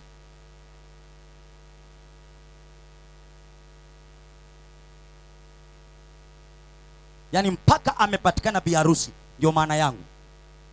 Sio kuchemsha. Utafikiri una mboga ambazo hujaweka na maji. Chemsha alafu unaweka hapo. Ni mpaka kile kisima nilichokiona, lile kanisa lipatikane Tanzania. Sasa kwenye hiyo injili utapokeaje pesa? Utarejesha kanisa sangapi? Ndio maana kuna vikapu vya sadaka. Umeshaona maana yake. Nikikwambia ulete pesa, sitahubiri ninachokitaka. Usilete pesa hapa. Leta nafsi yako kwa Mungu, tumalize kesi. Lete moyo wako kwa Mungu. Hutaki rudi nao, tukimaliza nyumbani. Anasema namaliza. Mkono wa Bwana ulikuwa juu ya Elia. He gathered up his loins and ran before Ahab to the entrance of Jezreel, nearly 20 miles. Ndio unaitwa uenda wazimu wa kiroho huu. Sikiliza. Elia amemwambia Ahab wai. Ahab akakanyaga, akagusa farasi, akasogeza ile ni jam vizuri. Farasi wakaanza kwenda. Eti wamekimbia, wanasema akafunga viuno vyake, akakaza kamba ile. Kumbe manabii wa Bwana wana nguvu za ajabu. Kumbe watumishi wa Mungu wa kweli wana nguvu za ajabu na wanayo mamlaka ya ajabu. Akafunga viuno, alafu hakupanda juu ya gari. Uelewe kiroho cha Elia. Akaanza kukimbia, eti akamuwai Ahabu, akaingia Yezreeli. Anasema maili 20. Nani amenielewa nazungumzia? Maili 20. Akakaza viuno, alafu akaanza mzee wa watu na ndevu zake, mbele ya Ahabu, akaingia Yezreeli, alafu Ahabu ndio akafuata. Hiyo ndio kasi ya Roho Mtakatifu inavyokwenda kuwa katika urejesho wa kanisa. Ni kasi zaidi ya mwanga wa radi unaouona kwenye anga. Kabla sauti kutokea, ameshamaliza kazi ya urejesho. Inakwenda kuwa kasi ya ajabu. Sijasikia kama umeelewa. Maili 20. Akamzidi Mtishbi, akamzidi Ahabu katika kuingia Yezreeli. Okay, kuna kitu ambacho naona kama mtu hajanielewa. Nataka nifundishe kasi ya Roho Mtakatifu. Roho Mtakatifu ana kasi kuliko mwanga wa radi. Unajua mwanga wa radi? Mtu akikwambia hebu subiri uone unavyowaka, tayari. Sasa kasi ya Roho Mtakatifu ni zaidi ya ule mwanga wa radi. Sio hata microsekunde anaweza kuteketeza na kutengeneza. Sasa hiyo kasi ndio Elia alikuwa nayo. Alishamwambia na Ahabu akaanza mwendo. Unanielewa kweli? Magurudumu na farasi wa zamani zile wameshiba. Kumbuka alishawatetea nyumbu na farasi. Wamekula nyasi za kutosha na vile vyakula vya huko vya zamani. Sasa anaambiwa habari za kufika mahali achukue nafasi ya kukimbia, lakini alipoanza kukimbia kwa kushika kufunga nguo zake vizuri, alimzidi Ahabu mbio. Nataka nikupe tafasiri nzuri zaidi. Wafahamu kwamba Ahabu alikuwa mtu wa mwilini? Wafahamu kwamba Ahabu alikuwa mtu wa mwilini? Sasa je, wafahamu kwamba Elia alikuwa mtu wa rohoni? Ndio maana kasi yake hata kimwili ilimzidi Ahabu na farasi wake na nyumbu. Alafu nikupe tafasiri nyingine. Asingeweza Ahabu kumuwahi Elia Yezreeli, kwa sababu mtu wa mwilini hawezi kuiwahi mvua. Mtu wa rohoni anaweza kuiwahi mvua ya Roho Mtakatifu. Ndio ninamaliza. Kuna mtu mpaka hapa haamini ninachokizungumza. Hata tutakapoomba atakuwa amekodoa macho tu, anaangalia wanavyoomba na kujaa na kuingia kwenye wingu. Wapo wa aina hiyo. Lakini kuna mtu wa rohoni anayeweza kuwahi mvua, aichukue haijaisha, ataingia kwenye lile wingu la utukufu. Maneno ya leo ni mafupi kwa namna hiyo. Kesho nitatoa unabii wa Afrika Mashariki katika urejesho wa ulimwengu mzima. East Africa, nchi 5. Nitachora ramani yake, alafu nikulete mpaka point ya kuelewa uamsho unatoka wapi kwenda mataifa yote.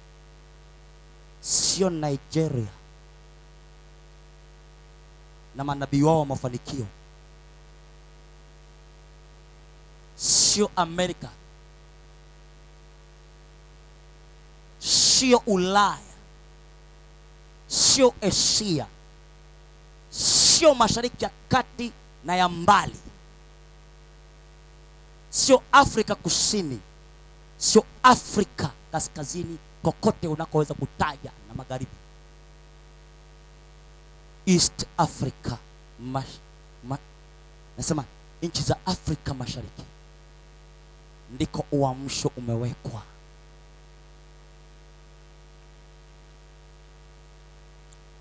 hiyo hata wachungaji wangekataa hizo zote wakaja kusikiliza na hiyo ingewapendeza pia. Lakini sasa sijui. Uamsho lazima utoke Afrika. Nitakueleza Biblia alafu utagundua kama Tanzania isiposhtuka mpaka ipigwe.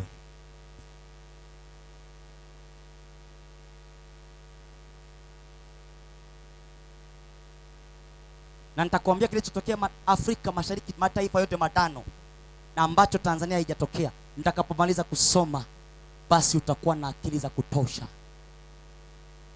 kuelewa. Wasiposhtuka Tanzania inabidi fimbo ipite.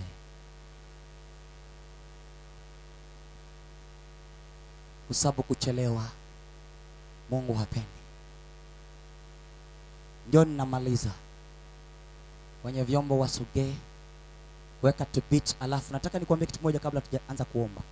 Kwa maana halisi kwa wote waaminio kwamba mvua inakuja. Nilisema kwa wale walioruhusiwa kuja hapa, mvua inanyesha sasa. Usijaona ishara ya mkono, mvua inanyesha sasa. Lakini kwa wale ambao hawaamini, bye bye. Ukinisalimia unajua ndo maliza uende nyumbani. Yaani bye bye. Kwa sababu hiyo mvua hata hivyo haikuhusu. Kwa sababu huamini, na huamini hata habari za Mungu, na huamini huu ndio wakati wa mvua kunyesha. Na nataka nikwambie kuna nchi, juzi nilikuwa naangalia, ni leo ni jana ukitaka uje nikuonyeshe. Nilifungua kwenye mtandao wa YouTube. Wachungaji wa Namibia taifa zima wamekusanyika mji mkuu mnaofahamu. Wamekaa, walikuwa wanasikiliza ujumbe wa toba, taifa zima kwenye ukumbi wa kitaifa. Na walikuwa nasikia maneno makali ya upanga ya toba. Tanzania bado unaona kinachoendelea. Namibia. Na walihubiriwa masaa 5 hours. Kutoki kwenye kiti masaa 5. Conference ya wachungaji bila kiingilio. Unakaa tu, unasikiliza tu masaa 5, watu hawabanduki. Na aliyesimama masaa 5 Namibia. Botswana wanapokea. Hivi Tanzania wanataka walete mtume wa mafanikio, walete uamsho Tanzania. Mtume au nabii wa mafanikio alete uamsho Tanzania. Nisikilize watu Mungu. Naomba kesho uwai saa 10 kamili nitachambua unabii neno kwa neno. Umeandikwa, yani Afrika Mashariki imeandikwa ndani ya Biblia. Na imeelezewa uamsho utakavyotoka Afrika Mashariki. Sio magazeti. Ndio maana ukiona hiki kikundi hapa na kikuza, nimeshawaandaa kwenda mataifa ya mbali hao. Unawaona hapa. Sababu hiyo naifahamu kibiblia Afrika Mashariki.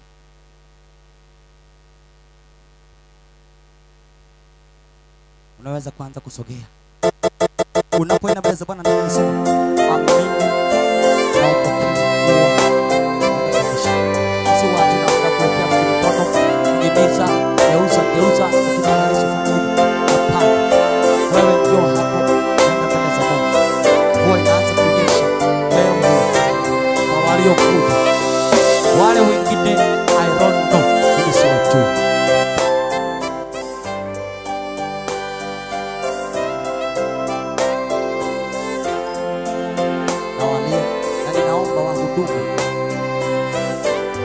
Viongozi tobe na majeshi. Kama ni kiongozi, sitaki kuona mkao. Sogea huko uanze kuona kinachoendelea. Madam Kweki bado umesimama huko. Pepetua.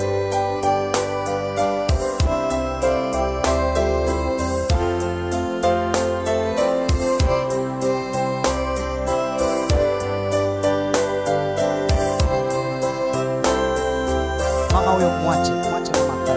Wewe unaweza kwenda, mwache mama akae. Urudishe hapo, wewe unaweza kuja huko na wengine.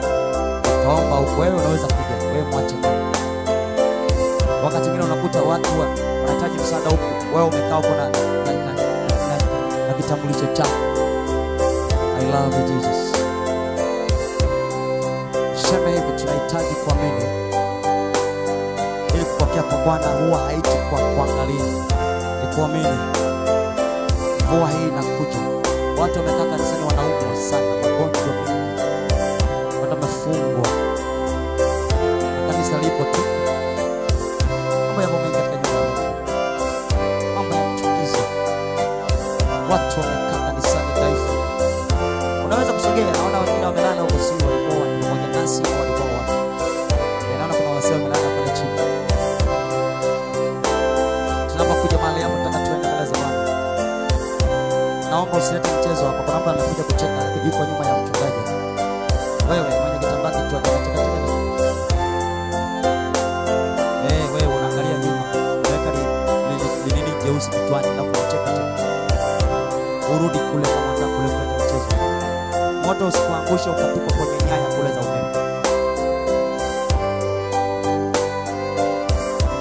Unasikia? Hebu mguse wewe, unasikia? Naomba kama unaendelea kucheka uondoke. Kwa aina hii hujawaona. Iko serious kwa habari ya kanisa. Sio tatizo. Kanisa na taifa hili. Ukisarudi kwa Yesu unamaliza kazi. Huyo nafikiri na matatizo ya ufahamu kwake. Huyo ni mentor. Huyo mwingine sio mentor, huyo ni mentor. Huyo sio mentor. Akili zake nzuri.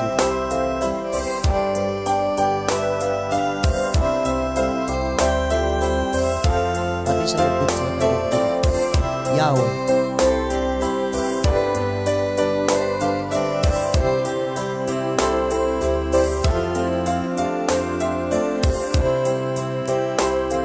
Kwanza kuomba zama mbele za Mungu, utasikia utukufu umejaa, kwa sababu anakwenda kuruhusu mvua ianze kunyesha katika maisha ya watu binafsi.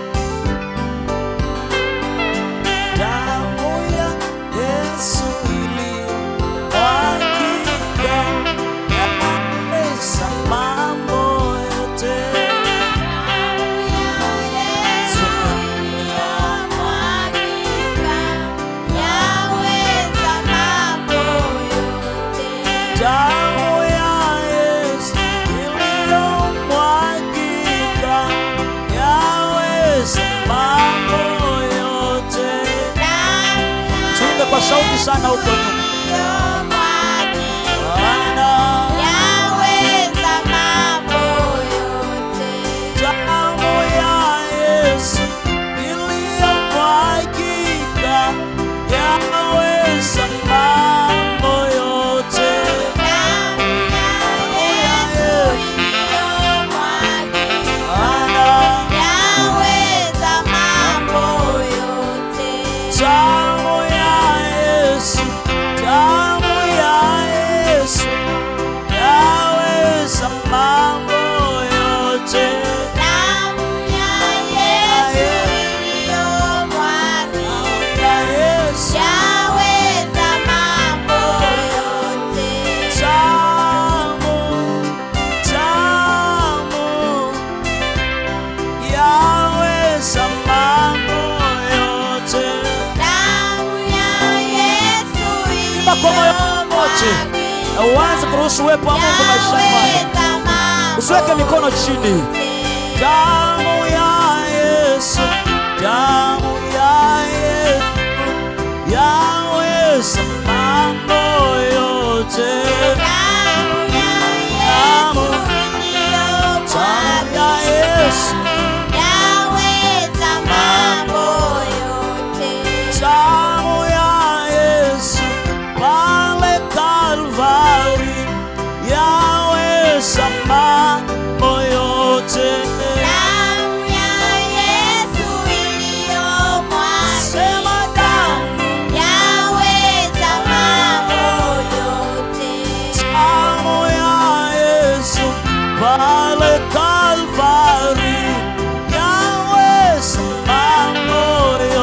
yote.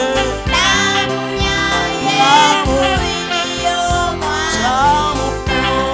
yaweza mambo yote. damu ya Yesu, damu ya Yesu yaweza mambo yote. Damu ya Yesu iliyomwagika yaweza mambo yote. Damu ya Yesu yenye utakaso yaweza mambo yote. Damu ya Yesu iliyomwagika yaweza mambo yote. Damu ya Yesu pale msalabani yaweza mambo yote. Damu ya Yesu Sema damu iliyomwagika hiyo, yaweza mambo yote. damu ya Yesu iliyotiririka yaweza mambo yote. Damu ya Yesu iliyomwagika yaweza mambo yote. Damu ya Yesu imekubariki yaweza mambo yote. Damu ya Yesu iliyomwagika yaweza mambo yote. Ninakutamani Roho wa Mungu, ninakutamani unitawale. Ninakutamani Tamani, ninakutamani tamani, nitawale. ninakutamani Roho wa Mungu, ninakutamani unitawale. Imba kwa moyo wako wote ukimkaribisha mahali hapa.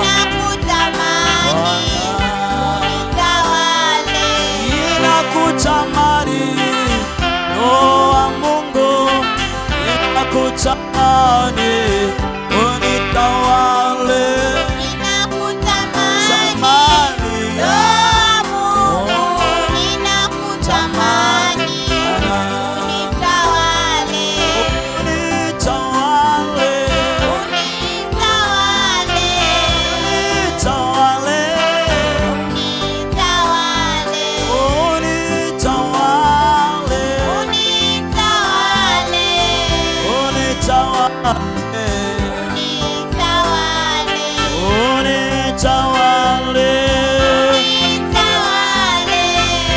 Unitawale Bwana, unitawale, unitawale.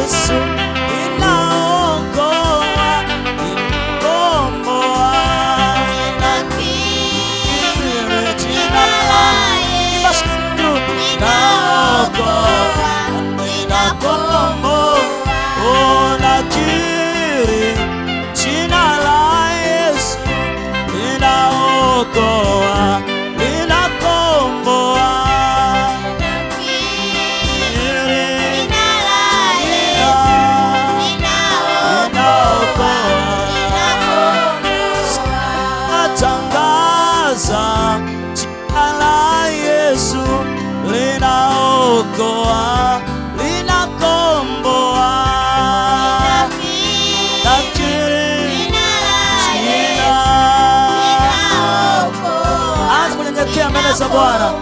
Oh, natangaza jina la Yesu linaokoa, linakomboa.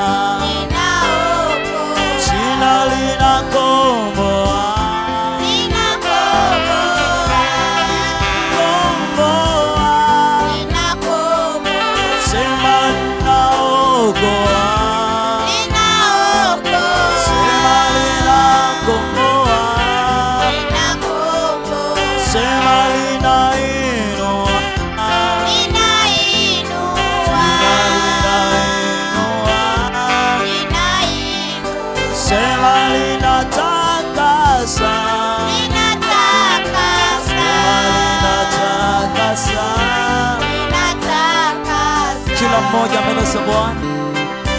Na tangu sasa utaanza kusikia Jehova yuko hapa. Naamuru mbingu sasa za juu sana ziruhusu mvua ya Roho Mtakatifu. Unaposhuka mbele za Bwana, tubu dhambi zako, ondoa uchafu, alafu mwambie Roho Mtakatifu, nimekuja. Mvua inaanza kwa wanaoamini na kujua sai ni ya urejesho. Jesus, Bwana Yesu nakubariki. Mbingu za juu, shuka tu mbele za Bwana. Uinua mikono yako na ujiachie mbele za Jehova. Ninaamuru ubatizo sasa, Roho Mtakatifu uanze.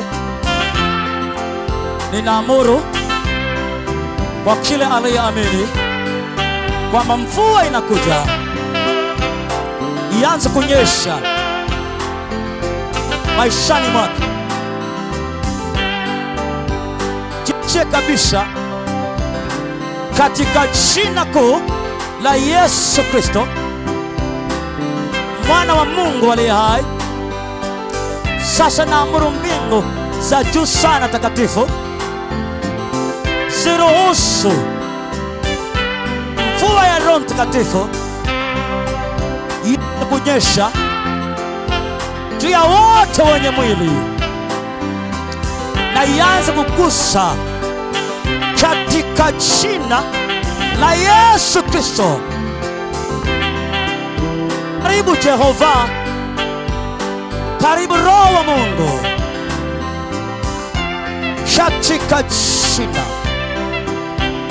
la Yesu Kristo, Mwana wa Mungu aliye hai. Kila mmoja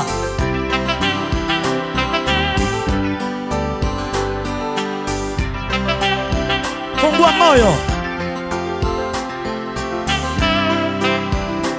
Ubatizo mkubwa sana huu.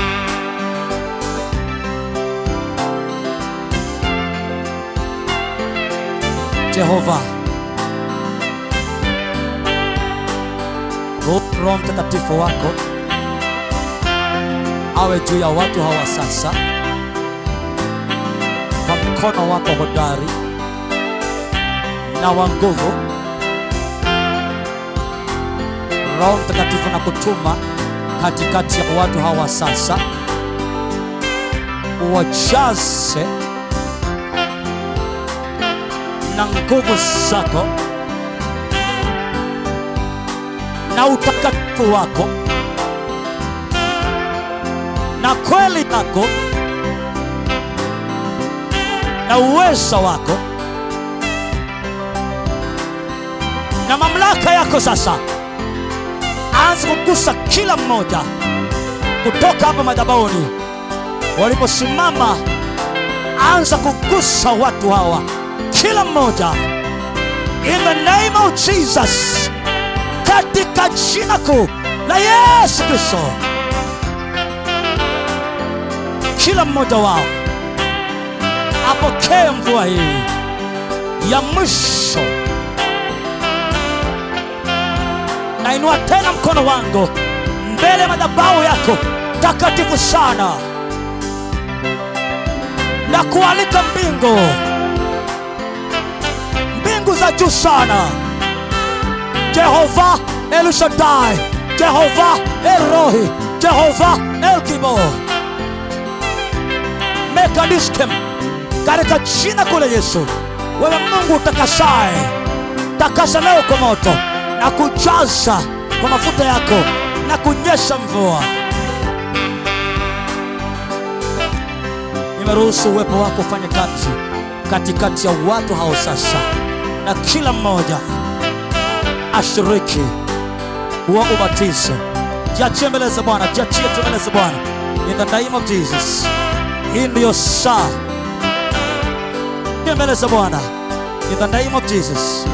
Tangu sasa na Jehova ajulikane kwamba ndiye Mungu. Namshukuru Jehova, kuna watu ambao tayari amekutana nao. In the name of Jesus. I love you Jehova, maana hii ndiyo saa na haya ndiyo majira. In the name of Jesus.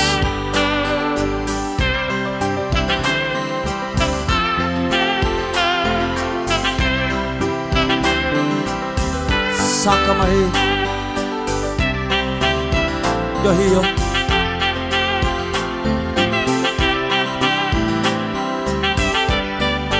Kuna watu Mungu amekutana nao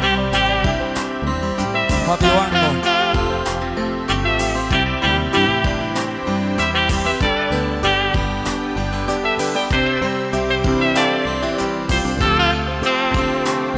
In the name of Jesus. Give you glory. Worship. Kuna watu ambao tayari wanapokea ubatizo.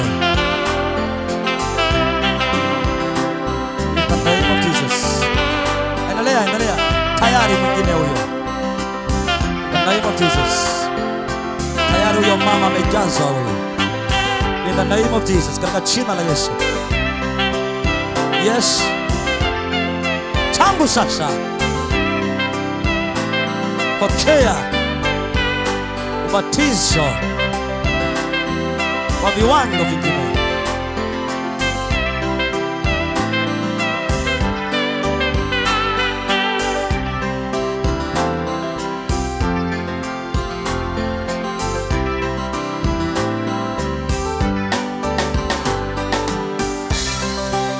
Katika jina la Yesu.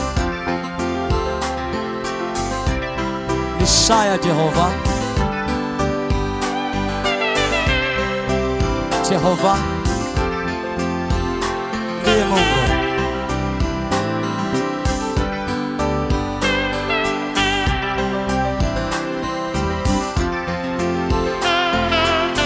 In the name of Jesus. Na kama kuna kati yao mtu ambaye anataka kuokoka, anaweza kusogea.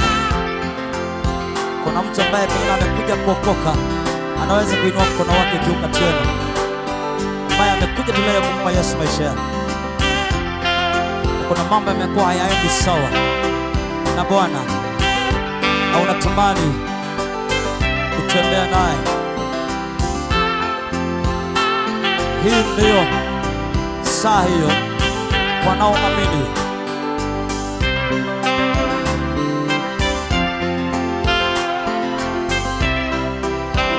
Kuna mtu ambaye amekuja hapo na anahisi kwamba ni saa ya wokovu wake. Unaweza kuja madhabahuni ukamkiri Yesu, kwa sababu hii ni saa.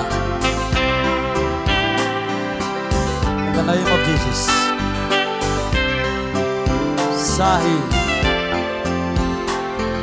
Na kuna watu wameanzia kuomba wakiwa wamefungamanisha vidole na mikono.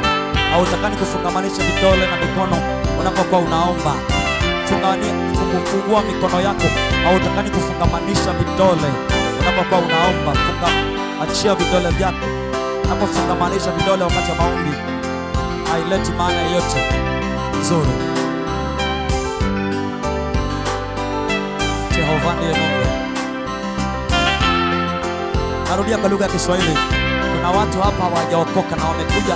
Huwezi kupokea Roho Mtakatifu hujaokoka, na huwezi kupokea habari ya mvua hujaokoka, na unahitaji kuokoka. Mfano, unaweza kuja kwanza umkiri Yesu. Kama yupo anataka kumpa Yesu maisha yake, uje hapa madhabahuni. Kama kuna mtu kati yenu ambaye anataka kumpokea Yesu, ainue mkono wake, alafu aje madhabahuni hapa.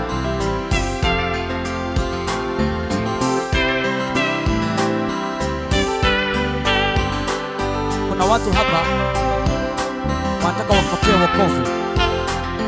Unaweza kuja madhabahuni ukaokoka kwanza, kwa sababu huwezi kushirikishwa mvua wakati wewe uko katika ng'ambo ya uharibifu na dhambi na maasi. Naona kuna binti moja hapa amevaa vimodo tu, amekuja hapo. Huwezi kumpokea Roho Mtakatifu na mtindo huo ulionao. Unahitaji kumpokea Yesu kwanza ili ushiriki mvua. Ndio maana yake. Ukiona vyema uje uokoke. Kwa staili hiyo mvua haipo. Ndio maana umekaa hivyo, watu wanapokea. Kwa mtindo huo mvua haji. Yehova anataka toba kutoka moyoni. Anataka kuokoka asogee. Umekuja hapa na unahitaji kuokoka, unaweza kusogea tu. Ukiri Yesu, alafu ndio utaendelea na safari. Jehova ndiye Mungu. Give you glory. Jesus. Hivyo ndio raha.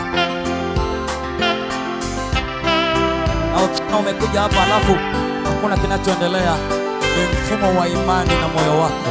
Kuna watu wamekuja hapa wameshajaa, unawaona. Hata wengine wamekuja ibada imeisha, wameshajaa. Lakini ukiona umekuja alafu hakuna kinachoendelea, haukuwa umeandaliwa. Na njia rahisi ni kurudi kwa Bwana. Kuna mtu yetu ambaye anataka kurudi kwa Bwana, anataka kutengeneza njia zake na Jehova, anataka kuja kumrudia Mungu wa Israeli kati yetu. Maana mimi nafahamu sana desturi za Roho Mtakatifu kwa neema, lakini kwamba yeye hapendi mchanganyo.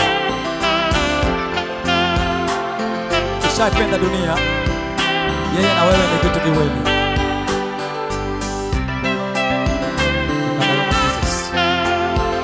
Huyo kijana tayari katika jina la Yesu. Jehova mfungue huyo na umweke huru mbali na roho zinazotesa maisha yake katika jina la Yesu. Uwe huru tangu sasa. Jesus, we declare your glory right now. Tangu sasa mweke huru na atakasike maisha yake. In the name of Jesus, I give you glory. Nataka niombe na watu aina moja tu, watu ambao wanasema nataka tu sehemu ya kuliombea kanisa la Tanzania kurejesha. Waje madhabahuni, simama madhabahuni. Wao wanataka wawe wana maombi